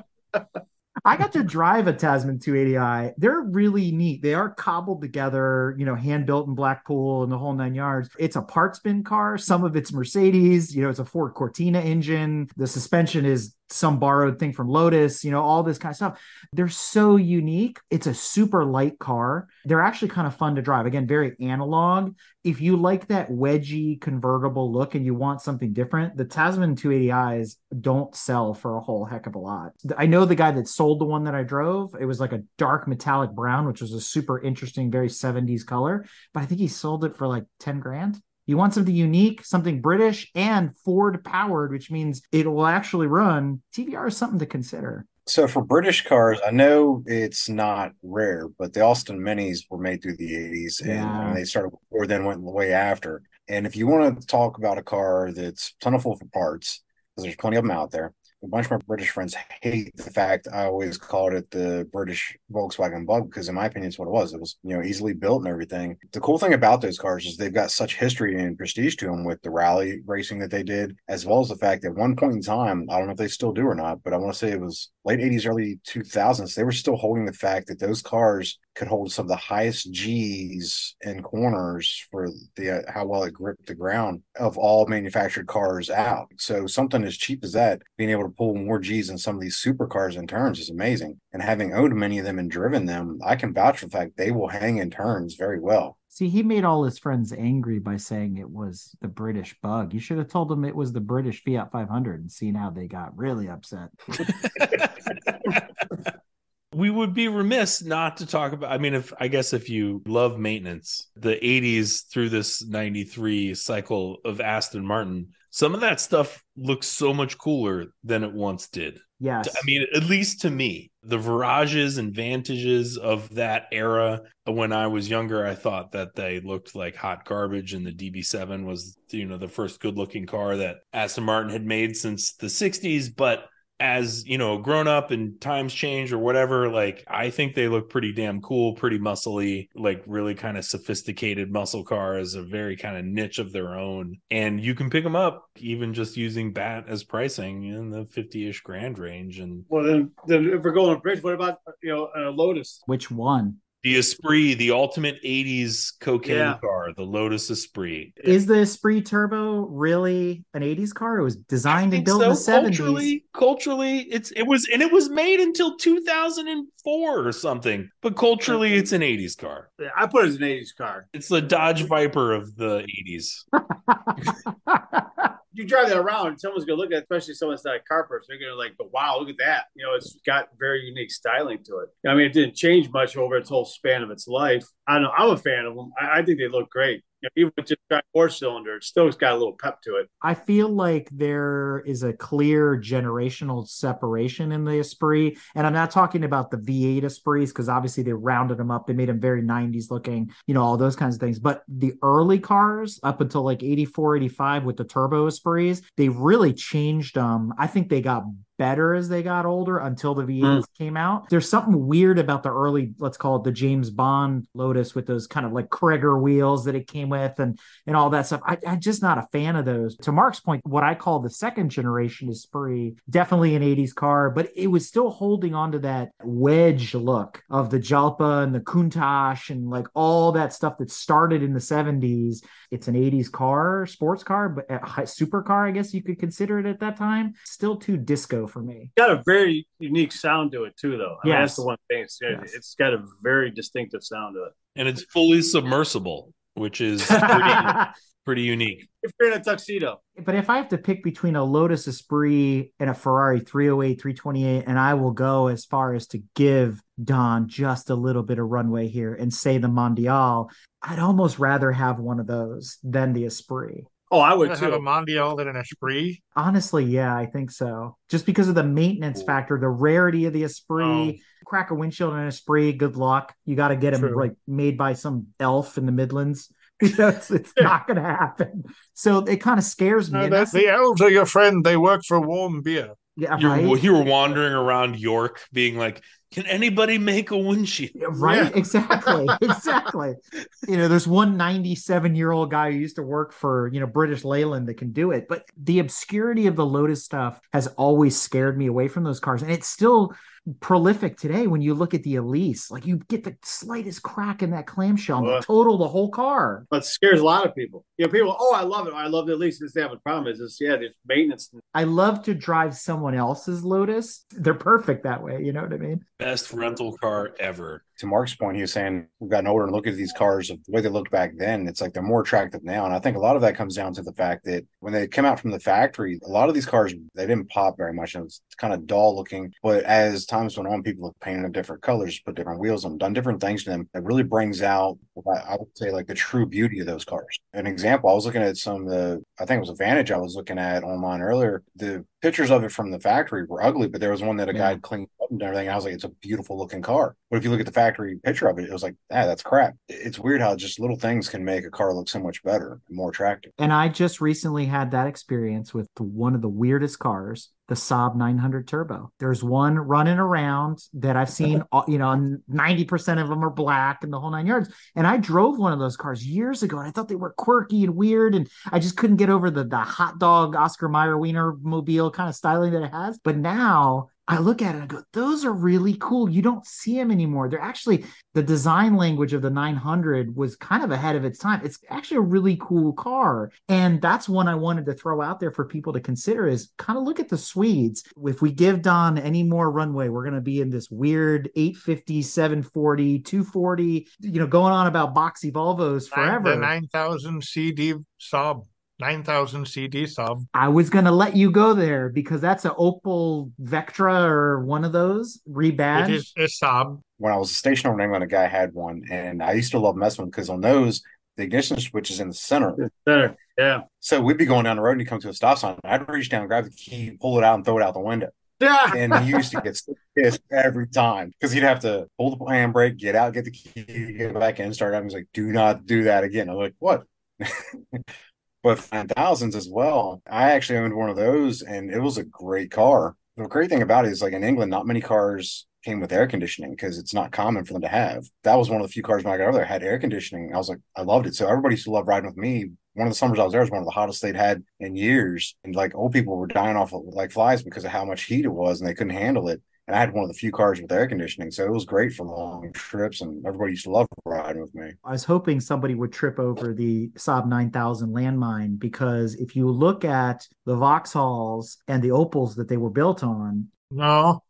He says no. It's true. But if you look at Opel, which is a brand that was here in the 70s with the Manta and a lot of other cars, if you kind of reach back in the 80s and you start looking at the Vectra, the Calibra, the Omega, there's some actually really neat Opels in there that you could bring over now, because we're, again, outside of that statute of limitations for gray market cars. Looking at some of these other German and British brands, it opens up some other options for collectors looking for something different. Yeah, and the Saab, Volvo, either way you want to go with it, going back to your cars and coffees, you're probably not going to see another one. Given the current audience of, let's say, 20 somethings that are running around in those cars and coffees, they've likely never even seen a Saab 900, 9000, or any of the numerous Volvos that have been built. You're going to have a car that's going to attract some attention, especially in the case of the 900. You've got a car that was engineered so strangely. I mean, the engine is in backward. What they were thinking, I don't know. If you've ever worked on one of their cars, and I haven't, having seen enough of them, the accessibility is absolutely incredible, as long as you don't have to do that water pump. Because again, that water pump is up against the firewall. So if you're going to do a water pump, the easiest thing in the world to do is do a Porsche style and just drop the engine. Yeah, just pull it out and do the whole thing, which unfortunately that takes us to the maintenance regimen. And as we've been talking, a lot of these cars fell by the wayside simply because owners didn't want to put the effort or the money into maintaining them. But God, when did they build the first 900? Was that 81? It replaced the Sonnet, didn't it, or something like that? Yeah, it did. And the Sonnet was a weird one. You had a little V4. I mean, come on. And a two-stroke in some cases, right? So it all depends on the year. Yeah. Yes. There's some other weird ones on the list. I'm just going to mention them for people that maybe they want to like research these cars. I know, Don, you and I joke about the Citation, especially the X11 is the hot rod, precursor to the Cavalier and all this other kind of stuff. Right.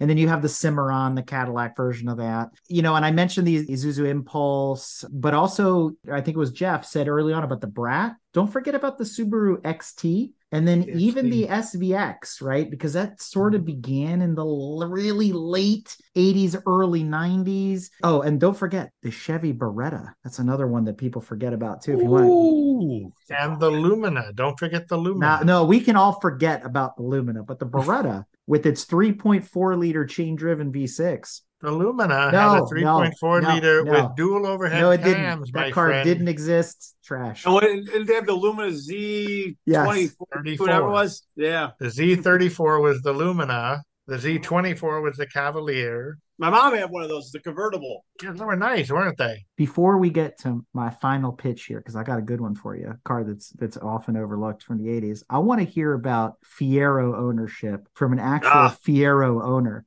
Because that is an 80s car if there ever was one. It's a great car. I mean, obviously, you got no powers of that, but I mean, it was like a little go-kart. I mean, you sat low to the ground in that car. I mean, you were way down on the floor of that thing. I'm 6'1", and I had plenty of room in that car. Having space in that wasn't an issue. I mean, obviously, you're not going to have much luggage space. You just have your passenger, that's it. But very short but wide. So, I mean, thing handled great. I never had a problem with it. I mean, of course, I was in high school when I had it, so trying to really kind of judge it based on other things. I really enjoyed that car. If I ever came across one, I'll look around if something catches my eye. Getting there, I almost bought one just to park in the garage to have another one. But the thing is like, do I go with the GT that I had that had the notchback? But then you also got the newer one was like the 87, 88. They had they had the glass go back. The 2M6. But they had the more rare one. They had the Indy Fiero GT with the head scoop on the roof and that. I don't know. It was a lot of fun. And I've seen people here and there, they've stuffed an LS in them. That would be a fun little car to get up and go with it. And it's unfortunate because I know they had it in the works to bring out a whole new model with that, but then they killed it off because something else happened. But, the next gen car that they were going to come out with was going to be spectacular. It's going to be longer. It was going to be a great car. I almost going to say a Corvette killer type situation, but that's why it was killed. It was going to go too much head to head with the Corvette. Yeah, that's why it was killed. There was only room at GM for one two-seater sports car. And if you remember, the Fiero already had the mid-engine thing going on. They were adding twin turbos to it. Chevrolet couldn't hear this. And the next thing you know, Fiero has to go away. You don't see that many of them out there anywhere. I mean, the whole car was pretty much plastic anyways on the outside. So your panels and stuff, it's all your stuff underneath that you got to worry about rust-wise and that. For $4 or $5 grand, you could probably hunt down a pretty decent one. It's going to have mileage on it, but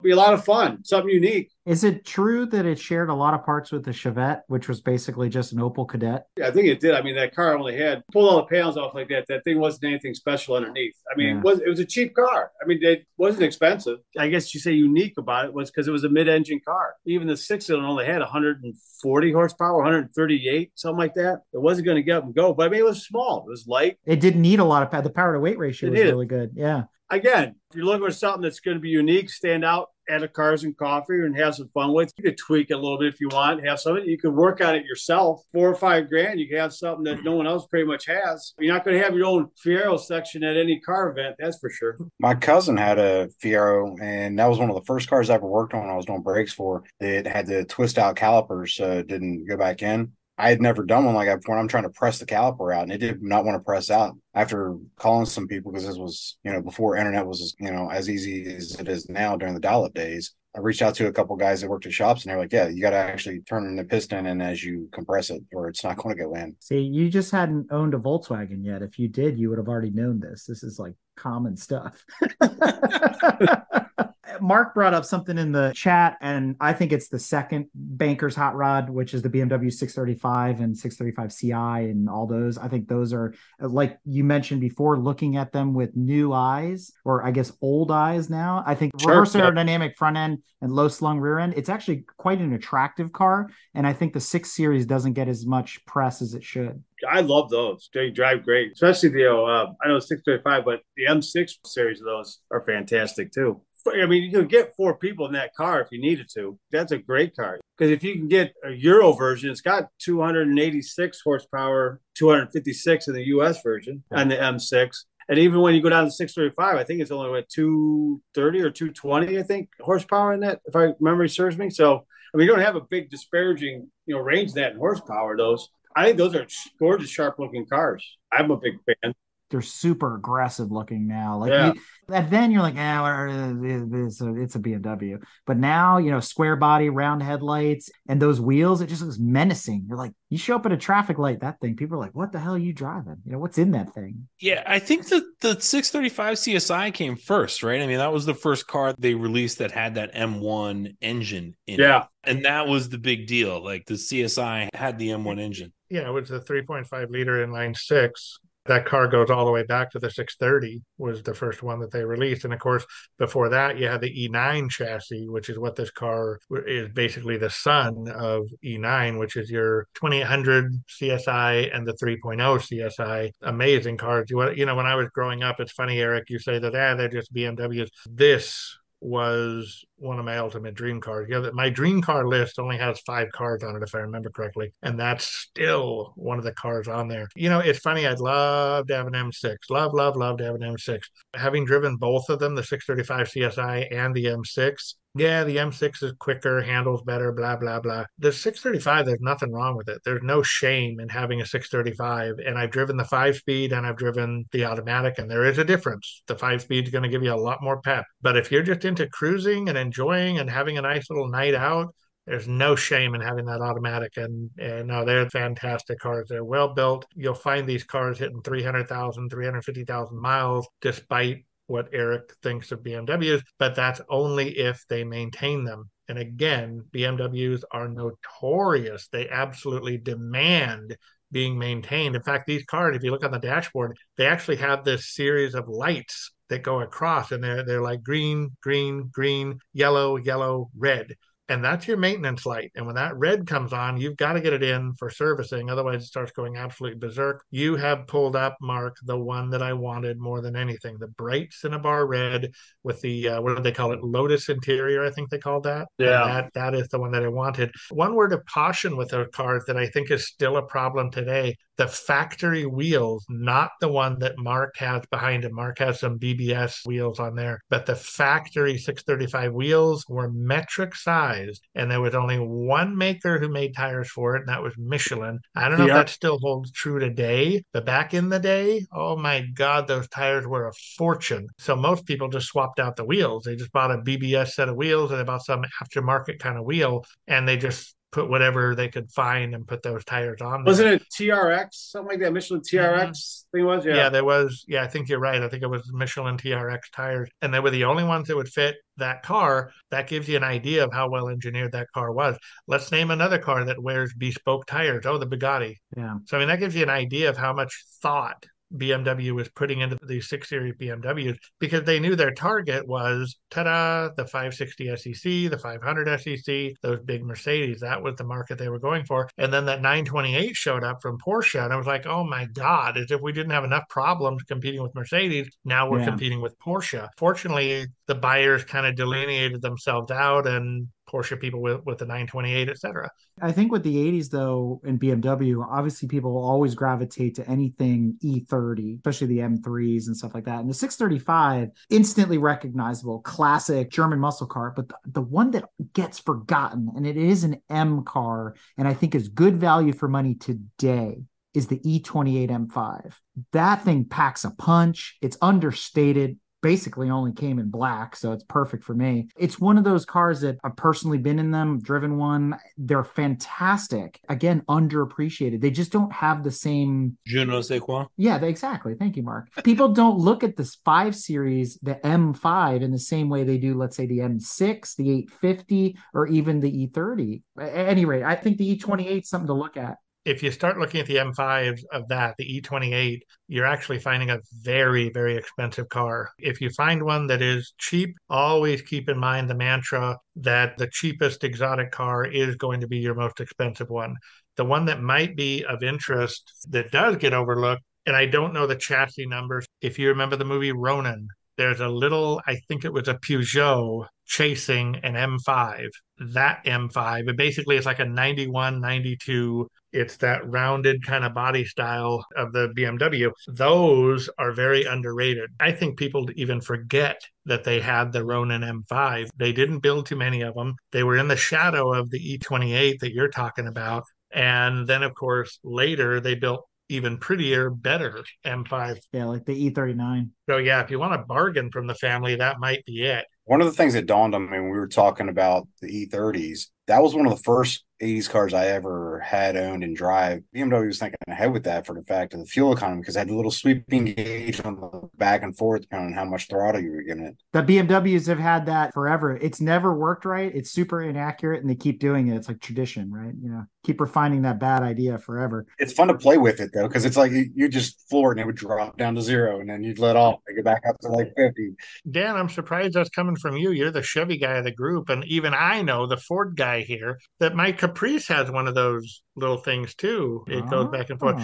To wrap this up before we do our quick lightning round, I found one car, and I'm surprised, Don, you didn't go there. And it dovetails right off of our Muscle and Malaise episode that we did. Remember, I closed that episode out talking about the Ford Fairmont and how basically it was a wolf in sheep's clothing. Yeah, you're going to go to the LTD LX. Yes! Yes, Yeah, that is the yeah. continuation of that thread. That car, Oh yeah, understated, underrated, undervalued, and you're getting a more modern Fox body right, underneath of that LTD-LX. right. That's a car I would highly consider. They only built it for 2 years, 84, 85, and they only built just a little over 3,000 for the entire run. Where that car started, I don't know if you know this or not, but that was Bob Bondurant who built that car, not Bob himself per se, but Bob's team out of his school.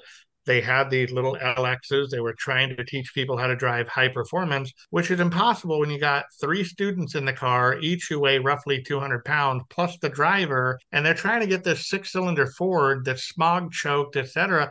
There really was nothing they could do, but they realized that yes, it's a Fox platform car. We could take the engine out of one of our Mustangs, throw it into this car, and we've suddenly got a 4-door hot rod. And they did. And for the longest time, they didn't think anything of it. They just had a training car that had guts. And one day, some of the Ford executives came out to see the Bondurant, what was going on out there, what were they doing with our Mustangs, etc. And Bob himself took him for a drive in that LX before it was an LX. It was still just an LTD. He's rolling through the gears, and they realize this thing got a V8 and 5-speed. Guys, do we build this car? No, we don't build this car. We don't know where this car came. Bob, where'd this car come from? Well, let me tell you a story. And he told them a story. And the next thing you know, they're going back to Dearborn and they're coming up with a plan to build a 5-liter LX. And really, what that was a stopgap. SHO and Taurus were being planned out. SHO was on the very, very back burner, but they knew they wanted a high performance Taurus, but the Taurus was on the front burner. They were investing billions into building the Taurus. This was a great stopgap. This was a way to show people, hi, we're Ford and we do have performance 4-door sedans. Check this out. And there it is, the LTD-LX, but it was never marketed. Less than 3,500 were built, I'll say that. 3,260. And if you look at the one Mark has up, that car actually lives or lived, I don't know if it's still there, but that car actually lived in Long Beach. That car is where that car is from. And that is an original LX LTD, but they pulled out the original carbureted 302 and they put in an 89 5-liter from an 89 Mustang, gave it a lot more horsepower, a lot more torque, etc. Then he did the suspension, he did everything. That car right there, the one that Mark has behind him, is an incredible, incredible reinterpretation. But here's the beautiful thing, and again, we're talking to people who are thinking about their very first collectible car. Yeah, if you're into the 4-door performance, under the radar car, SHOs sell for twice as much. It's incredible how many people want an SHO. They don't even think about this car. Now, granted, the SHO is quicker, the SHO is faster, the SHO handles better, the SHO is more comfortable. There was a lot more resources put behind SHO than LTD-LX. It doesn't matter all these things that SHO can do that this LTD can't, because you know what an SHO can't do? What? Is get a Coyote shoved under its hood. And you can with this. Well, you could, or you could spend $5 on that 5-liter and kick that SHO's ass. Oh, 1,000%. 1,000%. You could. Yeah, absolutely. Maybe $6 or $7. I'll give you $10 total. It's rear-wheel drive, manual transmission all day long. You can beef up that V8. The SHO's downfall is that it was front-wheel drive. Yes, it had the Yamaha and all that other stuff, and great, it would blow its doors off. But in the long run, that's a better car. That's a better collector car. It's a sleeper. It checks all the boxes. And it's right up there with that Mercedes we talked about as an awesome candidate for a prospective buyer looking at something from this time period. That was my final thought before we go into our lightning round. And what I want to do is I want to pass this to Brad, who's been really quiet, and say, would you buy anything off of this list? No. Yes, I would. I would buy, I have a short list of cars that I like. Okay. A notchback Mustang 924S. Bar. I expect that handful of shit to be mailed to Eric's address. I can give it to you after the call. I'll get it from him later. And then the creme de la creme for me is a 1986 GMC Sierra 3500 dually. Oh, wow. Very specific, but it's the essential truck from the movie Lethal Weapon 2. Martin Riggs used it to pull down a house on stilts. I want to use it to haul mulch. So since Brad started us off, y'all get to pick one car from the 80s. Money's no object. Whatever you want. One car from the 80s. What is it? What's it going to be? Let's go with Mountain Man Dan. Where, buddy? The blah. Come back to me on this. I got to think about what I would buy because I already own so many 80s of what I want. So. Harlequin square body. Ooh, that's an interesting idea there. You are a bad, bad man with that Lotus Carlton behind you there, sir. We'll get into that later. So since we went there, Mark, what have you got?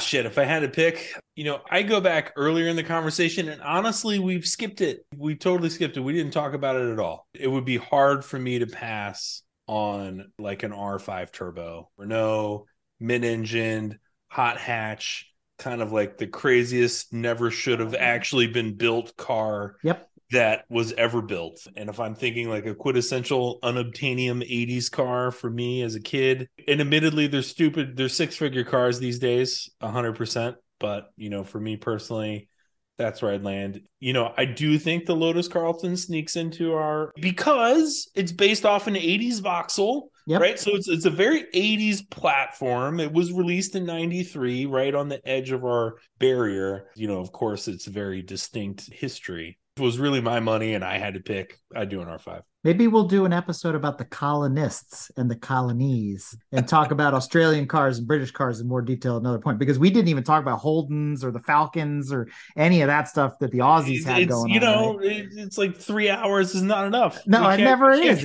Well, that's why we keep doing these, right?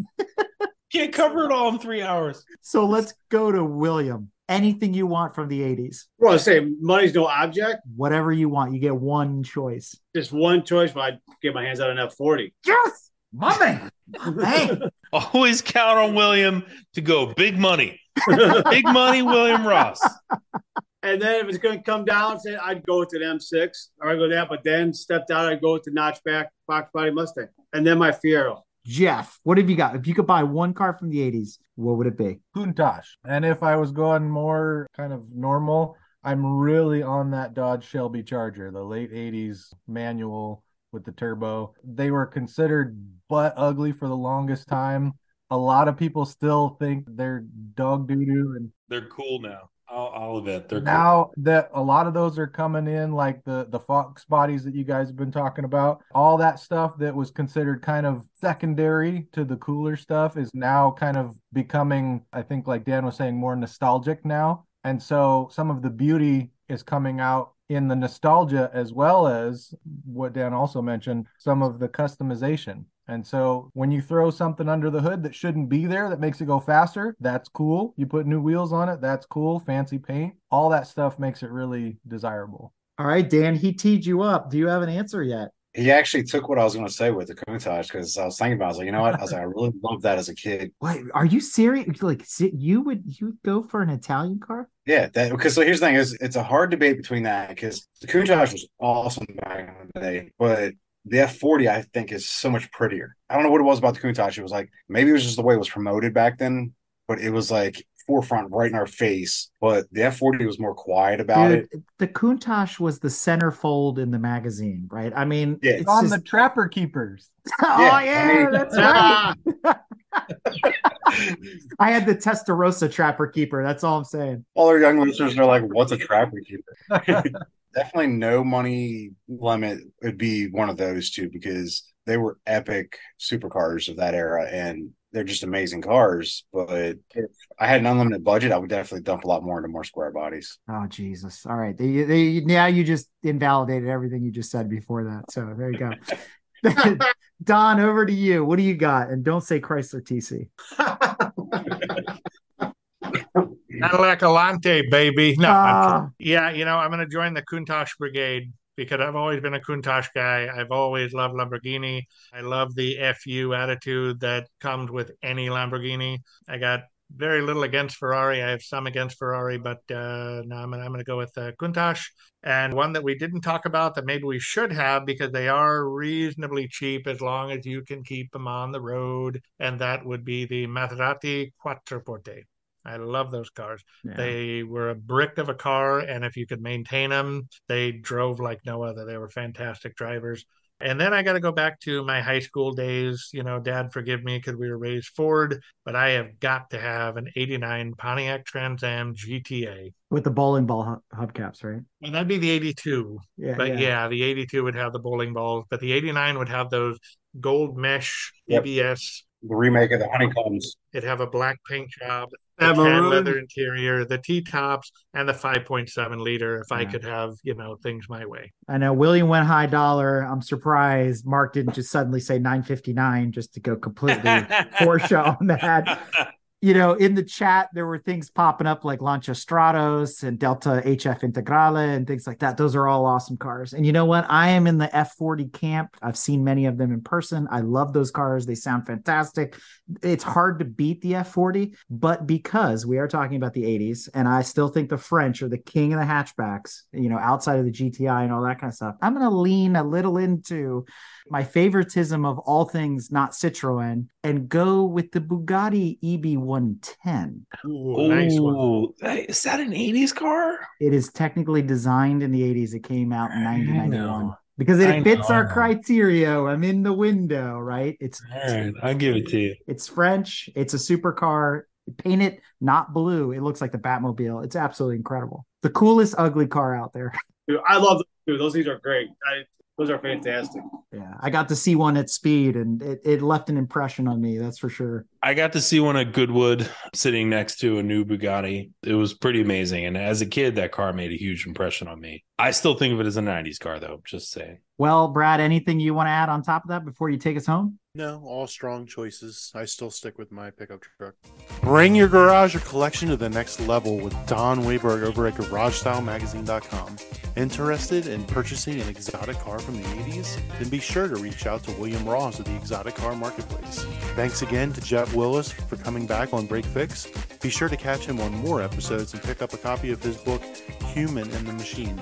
And you're guaranteed to catch Mark, Mountain Man Dan, and Tanya on another episode of Break Fix in the near future, so stay tuned for that. Thanks again to our panel for another great What Should I Buy debate. That's right. And like all good What Should I Buys, except for, I think, the Italian one, we never really come to a conclusion, but we hope we left you with a lot of food for thought. Don't take our advice, take our advice. It's your money. Spend it how you like, but enjoy whatever it is that you buy. And remember that if you buy a car from the 80s, it's going to put a smile on your face.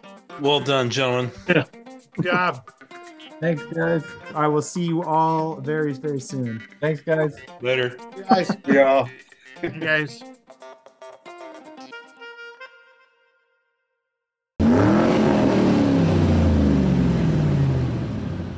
If you like what you've heard and want to learn more about GTM, be sure to check us out on www.gtmotorsports.org. You can also find us on Instagram at Grand Touring Motorsports. Also, if you want to get involved or have suggestions for future shows, you can call or text us at 202-630-1770 or send us an email at crewchief@gtmotorsports.org. We'd love to hear from you. Hey everybody, Crew Chief Eric here. We really hope you enjoyed this episode of Break Fix, and we wanted to remind you that GTM remains a no annual fees organization, and our goal is to continue to bring you quality episodes like this one at no charge. As a loyal listener, please consider subscribing to our Patreon for bonus and behind-the-scenes content, extra goodies, and GTM swag. For as little as $2.50 a month, you can keep our developers, writers, editors, casters, and other volunteers fed on their strict diet of Fig Newtons, gummy bears, and Monster. Consider signing up for Patreon today at www.patreon.com/GT Motorsports. And remember, without fans, supporters, and members like you, none of this would be possible.